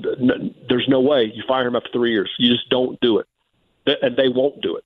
Now, if they don't win again, everything changes. Everything changes. But so what has he done? He's shown me that Trace Jackson Davis carried because there's nothing about him that gives you in confidence. Nothing. The way he's put this roster together, the way he's gotten his roster to play hard, the way they are or are not under control. You can't tell me one thing we've seen since Trace Jackson Davis left that makes you think, you know what, Mike Woodson might be the guy. Not one. There's not one. And yeah, you can say, well, you got to give him more time, and he's going to get one more year. But at his age, you'll get a lot of time. And this is a big turnaround for me because about a year ago, when Dusty May had FAU riding high, and of course Trace was still here, and I was looking at a story I wrote, or at least the headline. The headline says nobody's pushing out Mike Woodson, but Dusty May's got next. And I think my tweet even said, Mike Woodson's doing great, not trying to say anything about Mike Woodson, but Dusty May will be next. And I would never write those words, nobody's pushing out Woodson, or he's doing great, because now I realize, no, you're not. Trace Jackson Davis did great for you. And that happens in basketball. One player can do that, especially one player that good. As for Purdue, from what I understand, the message boards are turning on a particular player who didn't hit a lot of shots last night. I don't even want to say his name, because if you guys know who it is, you know who it is, but they last night, I don't understand how last night, and this is the complaint people have about Painter, is that sometimes he's got a system and it works. I mean, there's no way to say that what he does doesn't work. But at the same time, when there's a changeup of a certain level, sometimes they don't adjust right. And for some reason, Ohio State was able to not only keep Zach Edey from going off, but they were also able to stop Purdue from getting threes. And I don't think they should be able to do that. I don't think you should. So that's up to Purdue to figure out, well, wait a minute, you can't take away both. If you're going to take away one, we're going to adjust and get the other. But Purdue wasn't able to adjust. And I kind of thought this team was so good that you couldn't do what Ohio State did to them last night, especially Ohio State, for God's sake. So, I mean, it's concerning. Is it red alert? No, but it's concerning. Greg, last one for me, and I guess I'll go back to that Mike Woodson front here and throw out a little hypothetical. We know Ohio State is open. Louisville, you would assume as well. If through the grapevine, Scott Dolson Company gets word that Dusty May is going to take one of those two jobs, but he would really love the Indiana job, should that spur any action here in the immediacy with Mike Woodson? I mean, the way you're laying it out, I'll answer it because I don't think it's going to happen that way. But the way you're laying it out, boy, I can go either way. It depends on how the next couple of months go. The next month goes. Okay, if IU slogs to the end, and if they go 500 the rest of the way, they can't push them out. They just can't do it. I don't care how good Dusty May you think he might be. You just can't. You can't do it. And I understand in this day and age, you just can't do it. However, and I don't know this. Okay, I do not know this. I do know IU has no interest in pushing out Woodson. I just know. Everybody's talking about over there. Woodson's safe, barring calamity. So I don't know what I'm about to say at all. But what I would bet a lot of money on is that Dusty May knows that Woodson. I mean, Woodson's 60, whatever he is. I mean, Woodson's going to be around probably one more year. I think that's kind of the expectation. They're going to give him 4 years. And if he doesn't turn it around, or maybe if he does start turning around, he'll be ready to go.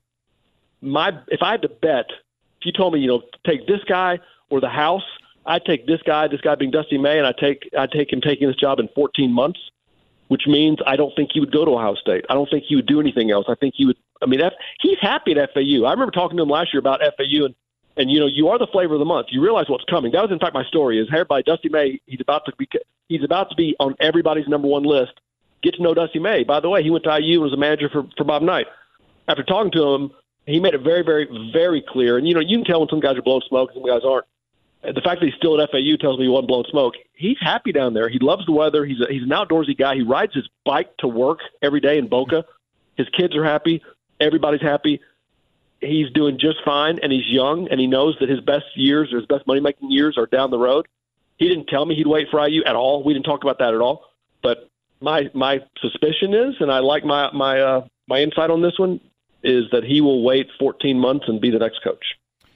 Greg, what are you working on? I did enjoy your conversations with the IMPD chief. His name escapes me, the new guy, but Chris Bailey. Thank you. I did think that was a very nice way to localize the angle on certainly a huge national story. Anything else to keep our eyes out for this week? Well, yeah, but can I tell you real quick about that Bailey thing? How that happened is I went to the Pacers. They had an All-Star game. The NBA and the Pacers had an All-Star game kind of media gathering, sort of to let us know what's coming. And this is maybe Tuesday of last week. And I sit down, and there's a police officer sitting down at a table by himself. It's kind of a cocktail thing, and it's awkward. And so I sat down right next to him and started talking to him, and said, "Hey, I said, so what brings you here? Are you here for security? Or are you here for whatever?" And he goes, "Yeah, I'll be making some remarks soon." I said, "Really? How come?" He goes, "Well, I'm the," or so he said something, and I said, "Well, who are you?" And he goes, "I'm the acting police chief." And he hadn't been named the police chief yet. And I went, "And I'm the idiot. And I'm sorry for not knowing that." And I shook his hand. It was Chris Bailey, and I told him then the story. I said, "Listen, this isn't about you. This is about me." I told him 9 years ago I got a phone call from a guy as I was driving to see my kids in Ohio, as I used to do back then when they were younger. Driving to Ohio, I got a phone call. I was at the Star for about a year, maybe 6 months. And the guy's thanking me for a story I wrote about about the religious freedom before it went nuts. And I wrote, can we stop yelling and just listen to everybody? I wrote the fairest thing I've ever written about politics, where can we just please listen to both sides? And not that there's two sides there, but just can we stop yelling? We're not going to fix this if we yell. And after the guy's thanking me, I said to him, "Listen, you told me your name, and I recognize it, but I got to tell you, I'm not sure who you are. Who are you?" And he goes, "Yeah, this is Dan Coates. I'm the senior senator from Indiana." I'm like, "Oh my gosh, Senator Coates, I'm so sorry." So sometimes I don't really recognize who I'm talking to at times. So anyway, I met Bailey that day, and he was wonderful. And so I was able to reach out to him and get him on the phone. As far as this week, I'm going to the Caitlin Clark game at IU on Thursday night.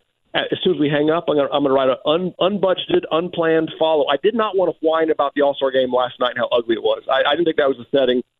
I didn't mind whining about Dame Lillard being a pig. Didn't mind that at all. But today, I'm going to write about the All-Star game and just what we all saw, what it means. And as usual, I'm going to go a step farther than most people are going to go, and that's okay. But in about 3 years, you'll see that I'm right. Greg, thank you as always. We'll hopefully run into you next week at the Combine, and looking forward to that piece and certainly your coverage coming up on Thursday down there in Bloomington. I'll be downtown with you, KB. All right, Andy. See you guys. See you, Greg. That's the one and only Gregg Doyel, on par per usual there from him. Yeah, we're going to have, coming up Thursday, I think we're going to have Megan McEwen. She just got married. I should know her new last name. She was on the call I think she was the color analyst on the call of Iowa-Michigan last week. Obviously, I think some people here locally will remember her from Wish TV. She's not on the call for Iowa-Indiana on Thursday, but she's seen Caitlin Clark quite a lot this season. So just looking forward to that one in terms of the craze that follows Caitlin Clark around Big Ten country, because she has experienced it a whole lot this season. I never want to be called a pig by Gregg Doyel. Yeah, he went pig a couple times on Damian Lillard. Would you rather be John the Baptist? I think I would. It's also a great thing to call somebody. He's a pig. We'll call you a pig someday. You're going to do something, I'll call you a pig. Kevin Bone, you're a pig. Do you put as much stock into the final month of the IU season as Gregg Doyel is? That to me is a whole lot.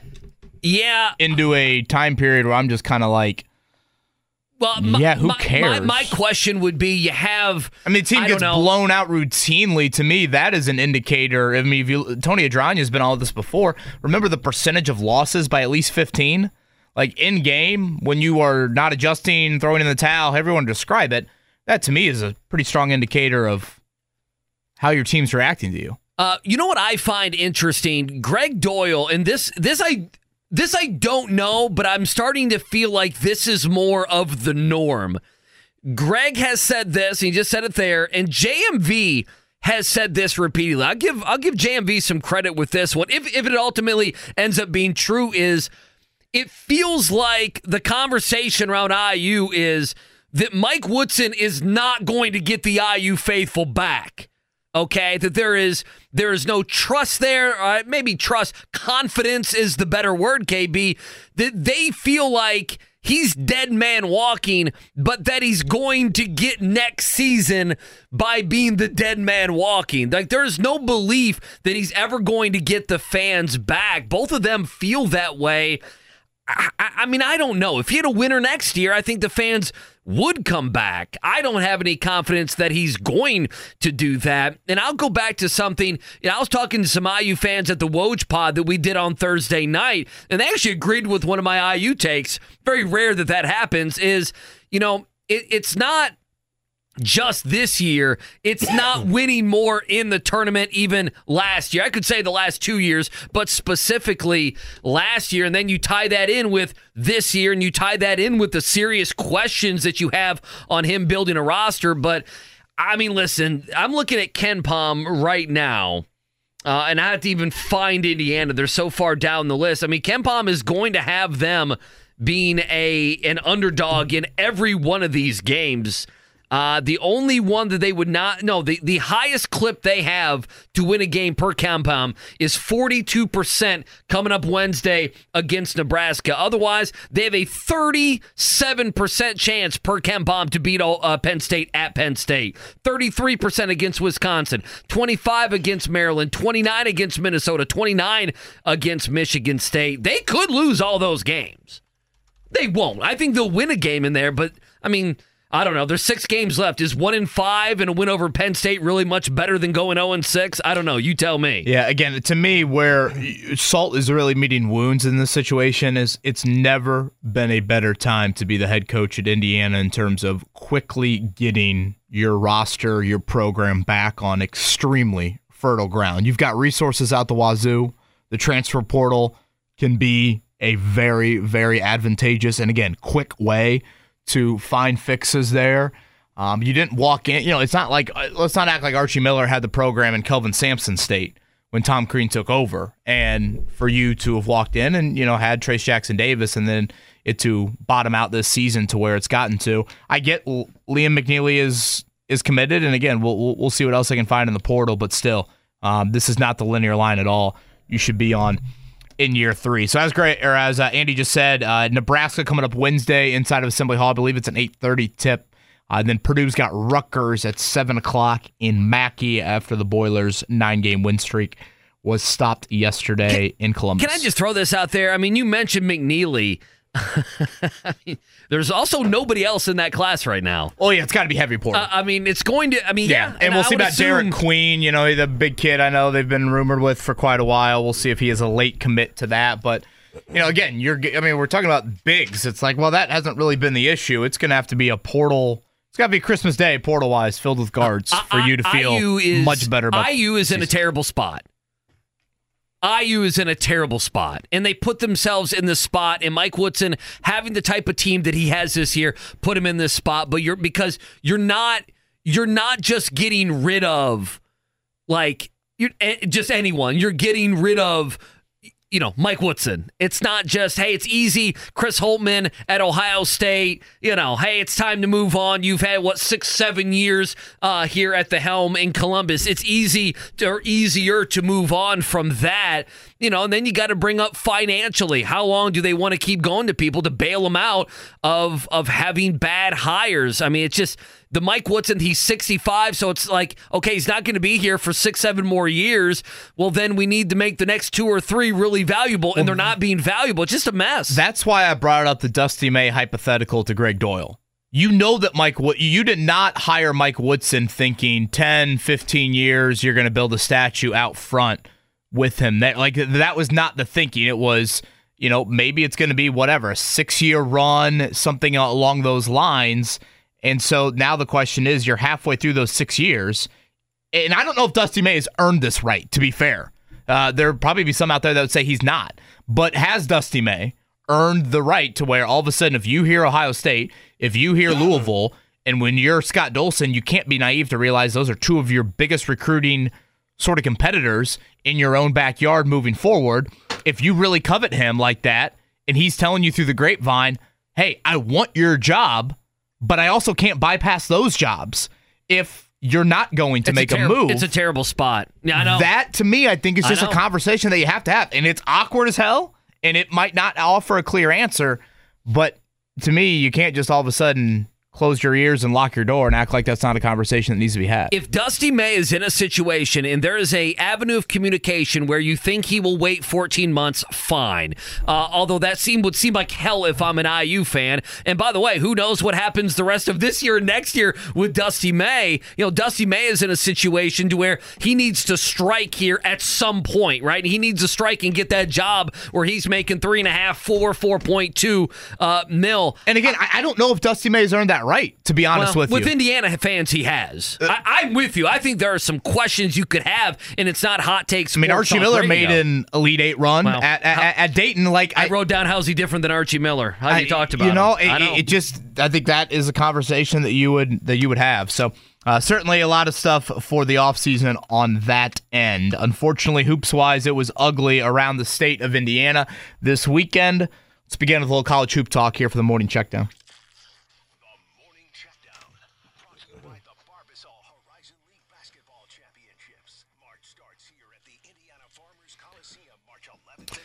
Yeah, let's get to some player sound here, some stuff we haven't heard today. Purdue, let's start with them, KB. 73-69 losers there. They're at Ohio State. Braden Smith, 12 points, 7 assists, 5 rebounds in the loss. And post-game, Smith, we just need to move on. Just move on to the next one. I mean, it's a game. We still got our goals ahead of us. It doesn't change a thing. Just keep playing our basketball and regroup. Again, the things with Purdue, if you look at the 3 losses this year, the turnover number been very high in each of those 3. That's probably been the one constant in those games. And we've seen it now a couple of times here as of late. Zach Edey foul trouble. It's not like decimating foul trouble, but it's showing up, and what it's doing is obviously taking him off the floor for a period of time, and Purdue hasn't handled it as well as maybe they were doing to other parts of the season. Andy, I feel like you could probably survive an Edey foul trouble stretch at some point in the tournament. Multiple games of it, though, you're playing with fire. They survived it Thursday night at home against Minnesota. They didn't survive it yesterday in the first half. I thought that was when Ohio State really kind of seized control. And it was one of those moments where Ohio State needed something to kind of grab onto, be like, oh, wait, we can win this game. I thought when Edey went to the bench, Purdue looked really sloppy. That was when Ohio State got that feeling. And Jamison Battle was outstanding in the second half. Yeah, one more thing on this game we haven't talked too much about. This reminds me of the Pacers. I can't remember which game it was, but as the Pacers about a week ago, we had this conversation that as bad as they played, it was a Charlotte game. Remember, as bad as they played, there's a couple minutes left. It's like a tie game, right? So you could erase everything and say, okay, we played like crap, but the final 2 or 3 minutes, we made those winning plays. And like the day or two after, Carlisle came on with us and talked about the killer instinct and those sorts of things. There was a little bit of that with Purdue. They're down 5 with about 3.5. And then they come back, right? And you're thinking, okay, they're going to escape. And even the crowd there in Columbus kind of felt it. It's like, are they going to actually escape? Now, Ohio State did enough. But what bothered me as well, I'm sure Purdue fans have been thinking, why aren't these guys talking about this? There was 30 seconds to go. and Ethan Morton commits a foul. He committed the foul on, and I'm blanking on the guy's name. Who's the lefty? He's a Battle. Battle, yeah. He committed a foul there, and that was going to be an off-balance 16, 17-footer. Well, Battle had hit some big shots in the second half. He had balled out, but you fouled there, and it went from, hey, if you get a stop here, you can go down, tie, or even win the game in the final seconds. But I know as we talk about Purdue getting ready for the tournament, again, there's 30 seconds to go, and your best defender is fouling on a shot he didn't have to foul on. Well, and you go back, honestly, to when Indiana played at Ohio State. Remember, Battle had gotten to the foul line, I think, late in that game. Then Mike Woodson made a switch there and got the stop on him on that next possession. Purdue could not get those stops on Battle there as they tried to complete their comeback. So Rutgers coming up on Thursday. Again, Indiana loses Northwestern yesterday. That is now 8 of 12 losses for the Hoosiers. They have yet to beat Northwestern in the Mike Woodson era. Golden opportunity early in that game. Boo Buie gets 2 fouls, sits for half of the first half. They don't have Ty Berry, one of their other double-digit guards. Indiana could not take advantage in a very underwhelming, non-5-star NIL-laden front court of Northwestern. Double-doubles for both Matthew Nicholson and the Martinelli kid. They were able to control some things there. So Indiana loses at home to the Wildcats. Daytona 500 today. You gonna watch it all? 4 Postponed o'clock? again, right? Yes. It's postponed again from today, even. No. I meant to today. meant two. Yeah. And how about your boy Tiger? Shockingly, he had to pull so out of another tournament. I can't follow this here. Okay, so Tiger won the U.S. Open on a broken leg, but can't have a few Tums in his golf bag. Do we blame the new caddy for not having the Tums ready? Wasn't everyone blaming In-N-Out Burger all weekend? It did seem like illness was going around. Yeah. Is that really why you have to withdraw, though? You can't be like, I got to go to the clubhouse, or where's a porta potty? Give me 10 minutes. I mean, we all have been there to some degree. Where's but a porta potty? Again, the guy won the U.S. Open on a broken leg. I mean, come on now. Could we get the man a little Pepto-Bismol here on the 7th tee at Riviera? I was frightened when I saw him in a golf cart. Very happy to see it was just illness for Tiger. Again, Butler, Indiana State, both losing important games for their respective NCAA tournament resumes at this point for the Sycamores. It is going to come down to Arch Madness for Butler, a big one tomorrow at Villanova as they try to get another win away from home to improve their resume. And All-Star Sunday night, if you missed it, the East scored 211 points last night, 211 to 186. Damian Lillard, who chucked it at honestly, everyone chucked it, to be honest with you, last night, but Lillard probably chucked it the most. He is your MVP, beating Tyrese Halliburton in that voting competition 7-5. I will continue to say what I will remember the most about All-Star Sunday night was Halliburton's flurry to start the game. 5 straight threes, and the 6th one he pulled up from Kokomo. I was hoping that was going to go in, too. I really was. Come on. That was absolutely electric. All right, time for the pop quiz. 317-239-10. Whether it's audiobooks or all-time greatest hits, long live listening to your favorites. Learn more about Kisqali Ribociclib 200 milligrams at KISQALI.com and talk to your doctor to see if Kisqali is right for you. Whether it's audiobooks or all-time greatest hits, long live listening to your favorites. Learn more about Kisqali Ribociclib 200 milligrams at KISQALI.com and talk to your doctor to see if Kisqali is right for you. All right, Kevin Bowen, have you looked at the pop quiz yet? It looks doable to me. I have not, but I'm pulling it up right now. No Olympics, no hockey. Oh, wow, yeah, I'm seeing the answers. So, yeah, those are some names you've heard of. Certainly, if you paid attention last night, which, again, I do not fault anyone that tuned that off pretty quickly. I don't know. What if I pivoted? What if I came in here today and was like, I see nothing wrong with the All-Star game. Give me 211 to 200 or 186 or whatever it was. What if I totally went against everyone? And thought, that's a beautiful game. We got to see dunks and threes. Come on. What else do you want? I would strongly disagree. You'd call me like Karl Anthony Towns scoring 50 points last night. I mean, I watched the whole game, and I'm like, wait, he had 50? You know what his nickname is? The Big Purr. Do you like that? Oh.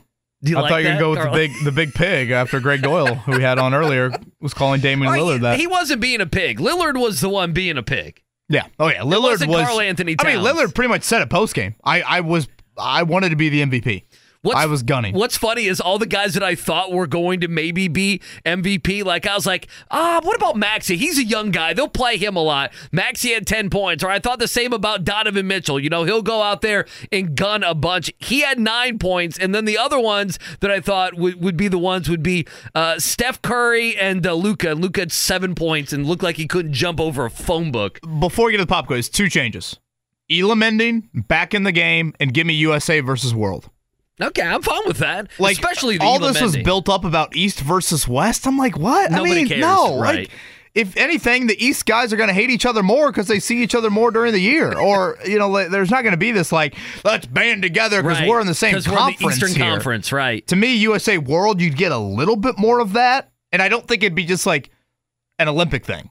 Because, again, the world team is going to look, the world roster would look, I'm just doing this out loud. Gilgeous Alexander. Yep. Joker. Yep. I guess, technically Luka. Embiid should be, he's born in Cameroon. Obviously, Giannis. Right there, boom. Yeah. Listen, I'm good with it. I got no problem. You're preaching to the choir with me. Half the starters were international guys last time. I got no problem with it. All right, it's time for the pop quiz. 317-239-1070. Jiffy Lube oil change. Andy Sweeney, give us a number 1 through 8. Let's go with number 5 if we can today. Caller number 5. Who do we have? Steve. Steve, good morning. How are you, sir? I'm doing well, Andy. And in a turnabout, first of all, happy President's Day.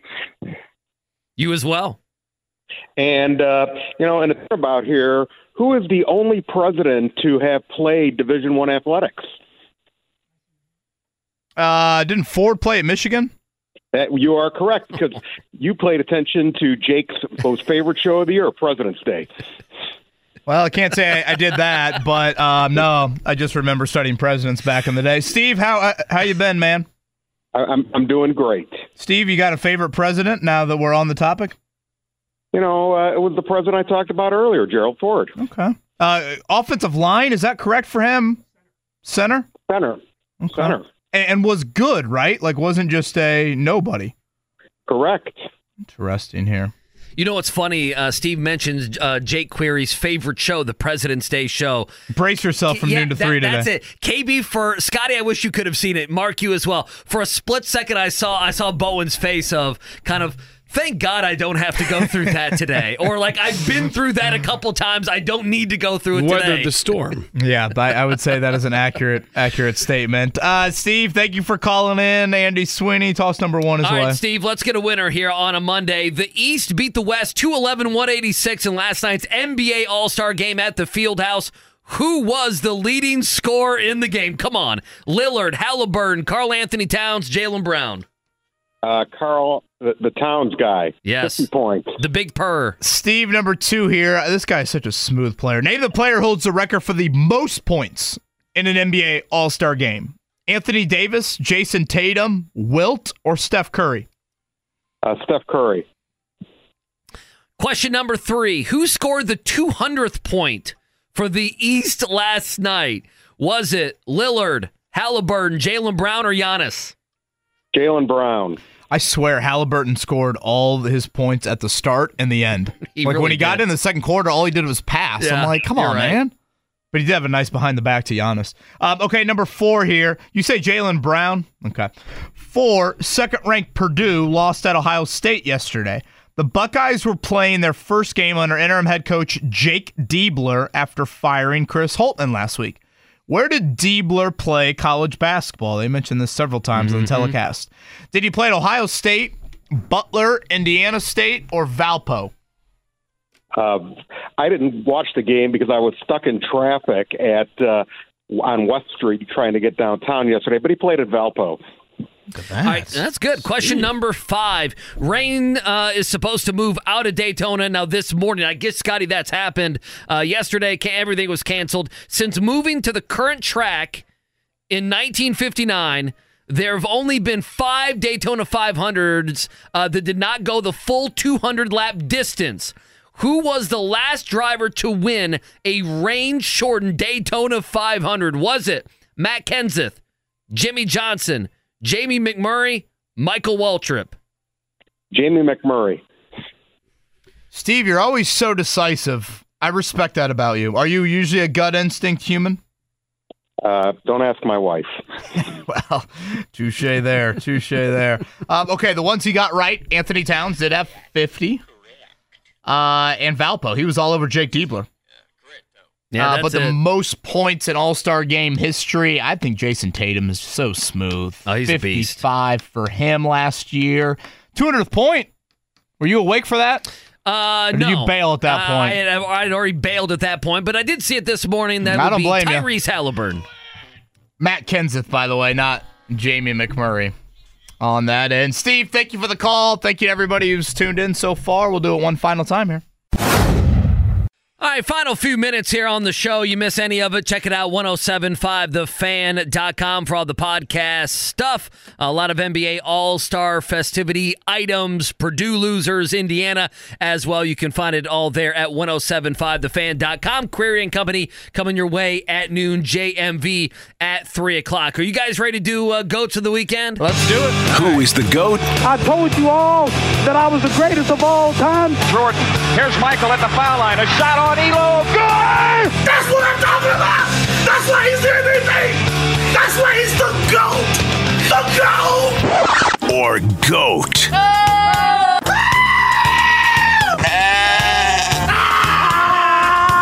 This guy sucks. Of the week. All right, the good, the bad, your goats of the weekend. KB, do you want to fire away? You want to start on the good side? Sure. Of I'm going to give a shout out to one of the stars of the NBA individually. I brought this up at some point during the show, but Steph Curry did a little contest last night where $1,000 he'd send to the IPS middle school basketball programs for every point he scored. Media Rule 101, I was openly cheering for more Steph Curry points last night. Would have nice if Karl Anthony Towns would have known that and maybe passed Steph the ball a little bit more. 16 points for Steph, so 16,000 being sent again to the IPS middle school basketball programs. Love that from him. You know, I don't know. He's got zero ties whatsoever to this city.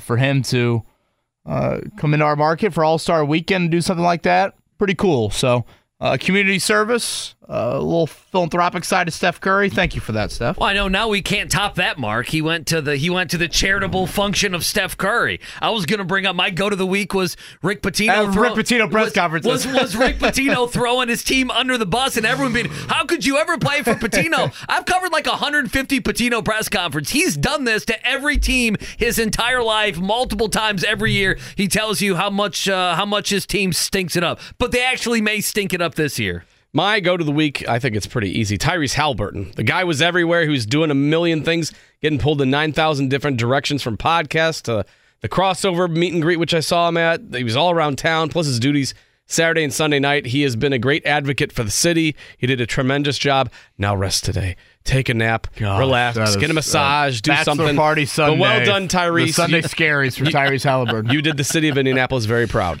No better ambassador. I thought Matherin had a good weekend too, and Turner as well. I mean, yeah, I think all the Pacers. Agreed. It was a lot that they had to do from a public appearance standpoint. I guess I'll go there for my worst go to the week. Andy, you and I were in the thick of it on Saturday at the Indiana crossover or at the NBA crossover. I can't stand the autograph hoarders. I mean, they're just... You mean the old guy, right? I mean, they've got bags of stuff like none other. I mean, they're trying to run down Pau Gasol. Pau Gasol's got a ton of security around him. He had 12 police officers around him. And these people are sprinting through the convention center. Pau Gasol, he's a Hall of Famer. I'm like, I'm biased. I got the little nephew there. I'm just like, can we just let Benedict Matherin sign his autographs to the little kids and move on? But no. Ben, don't put anyone's name on there because this is going straight online.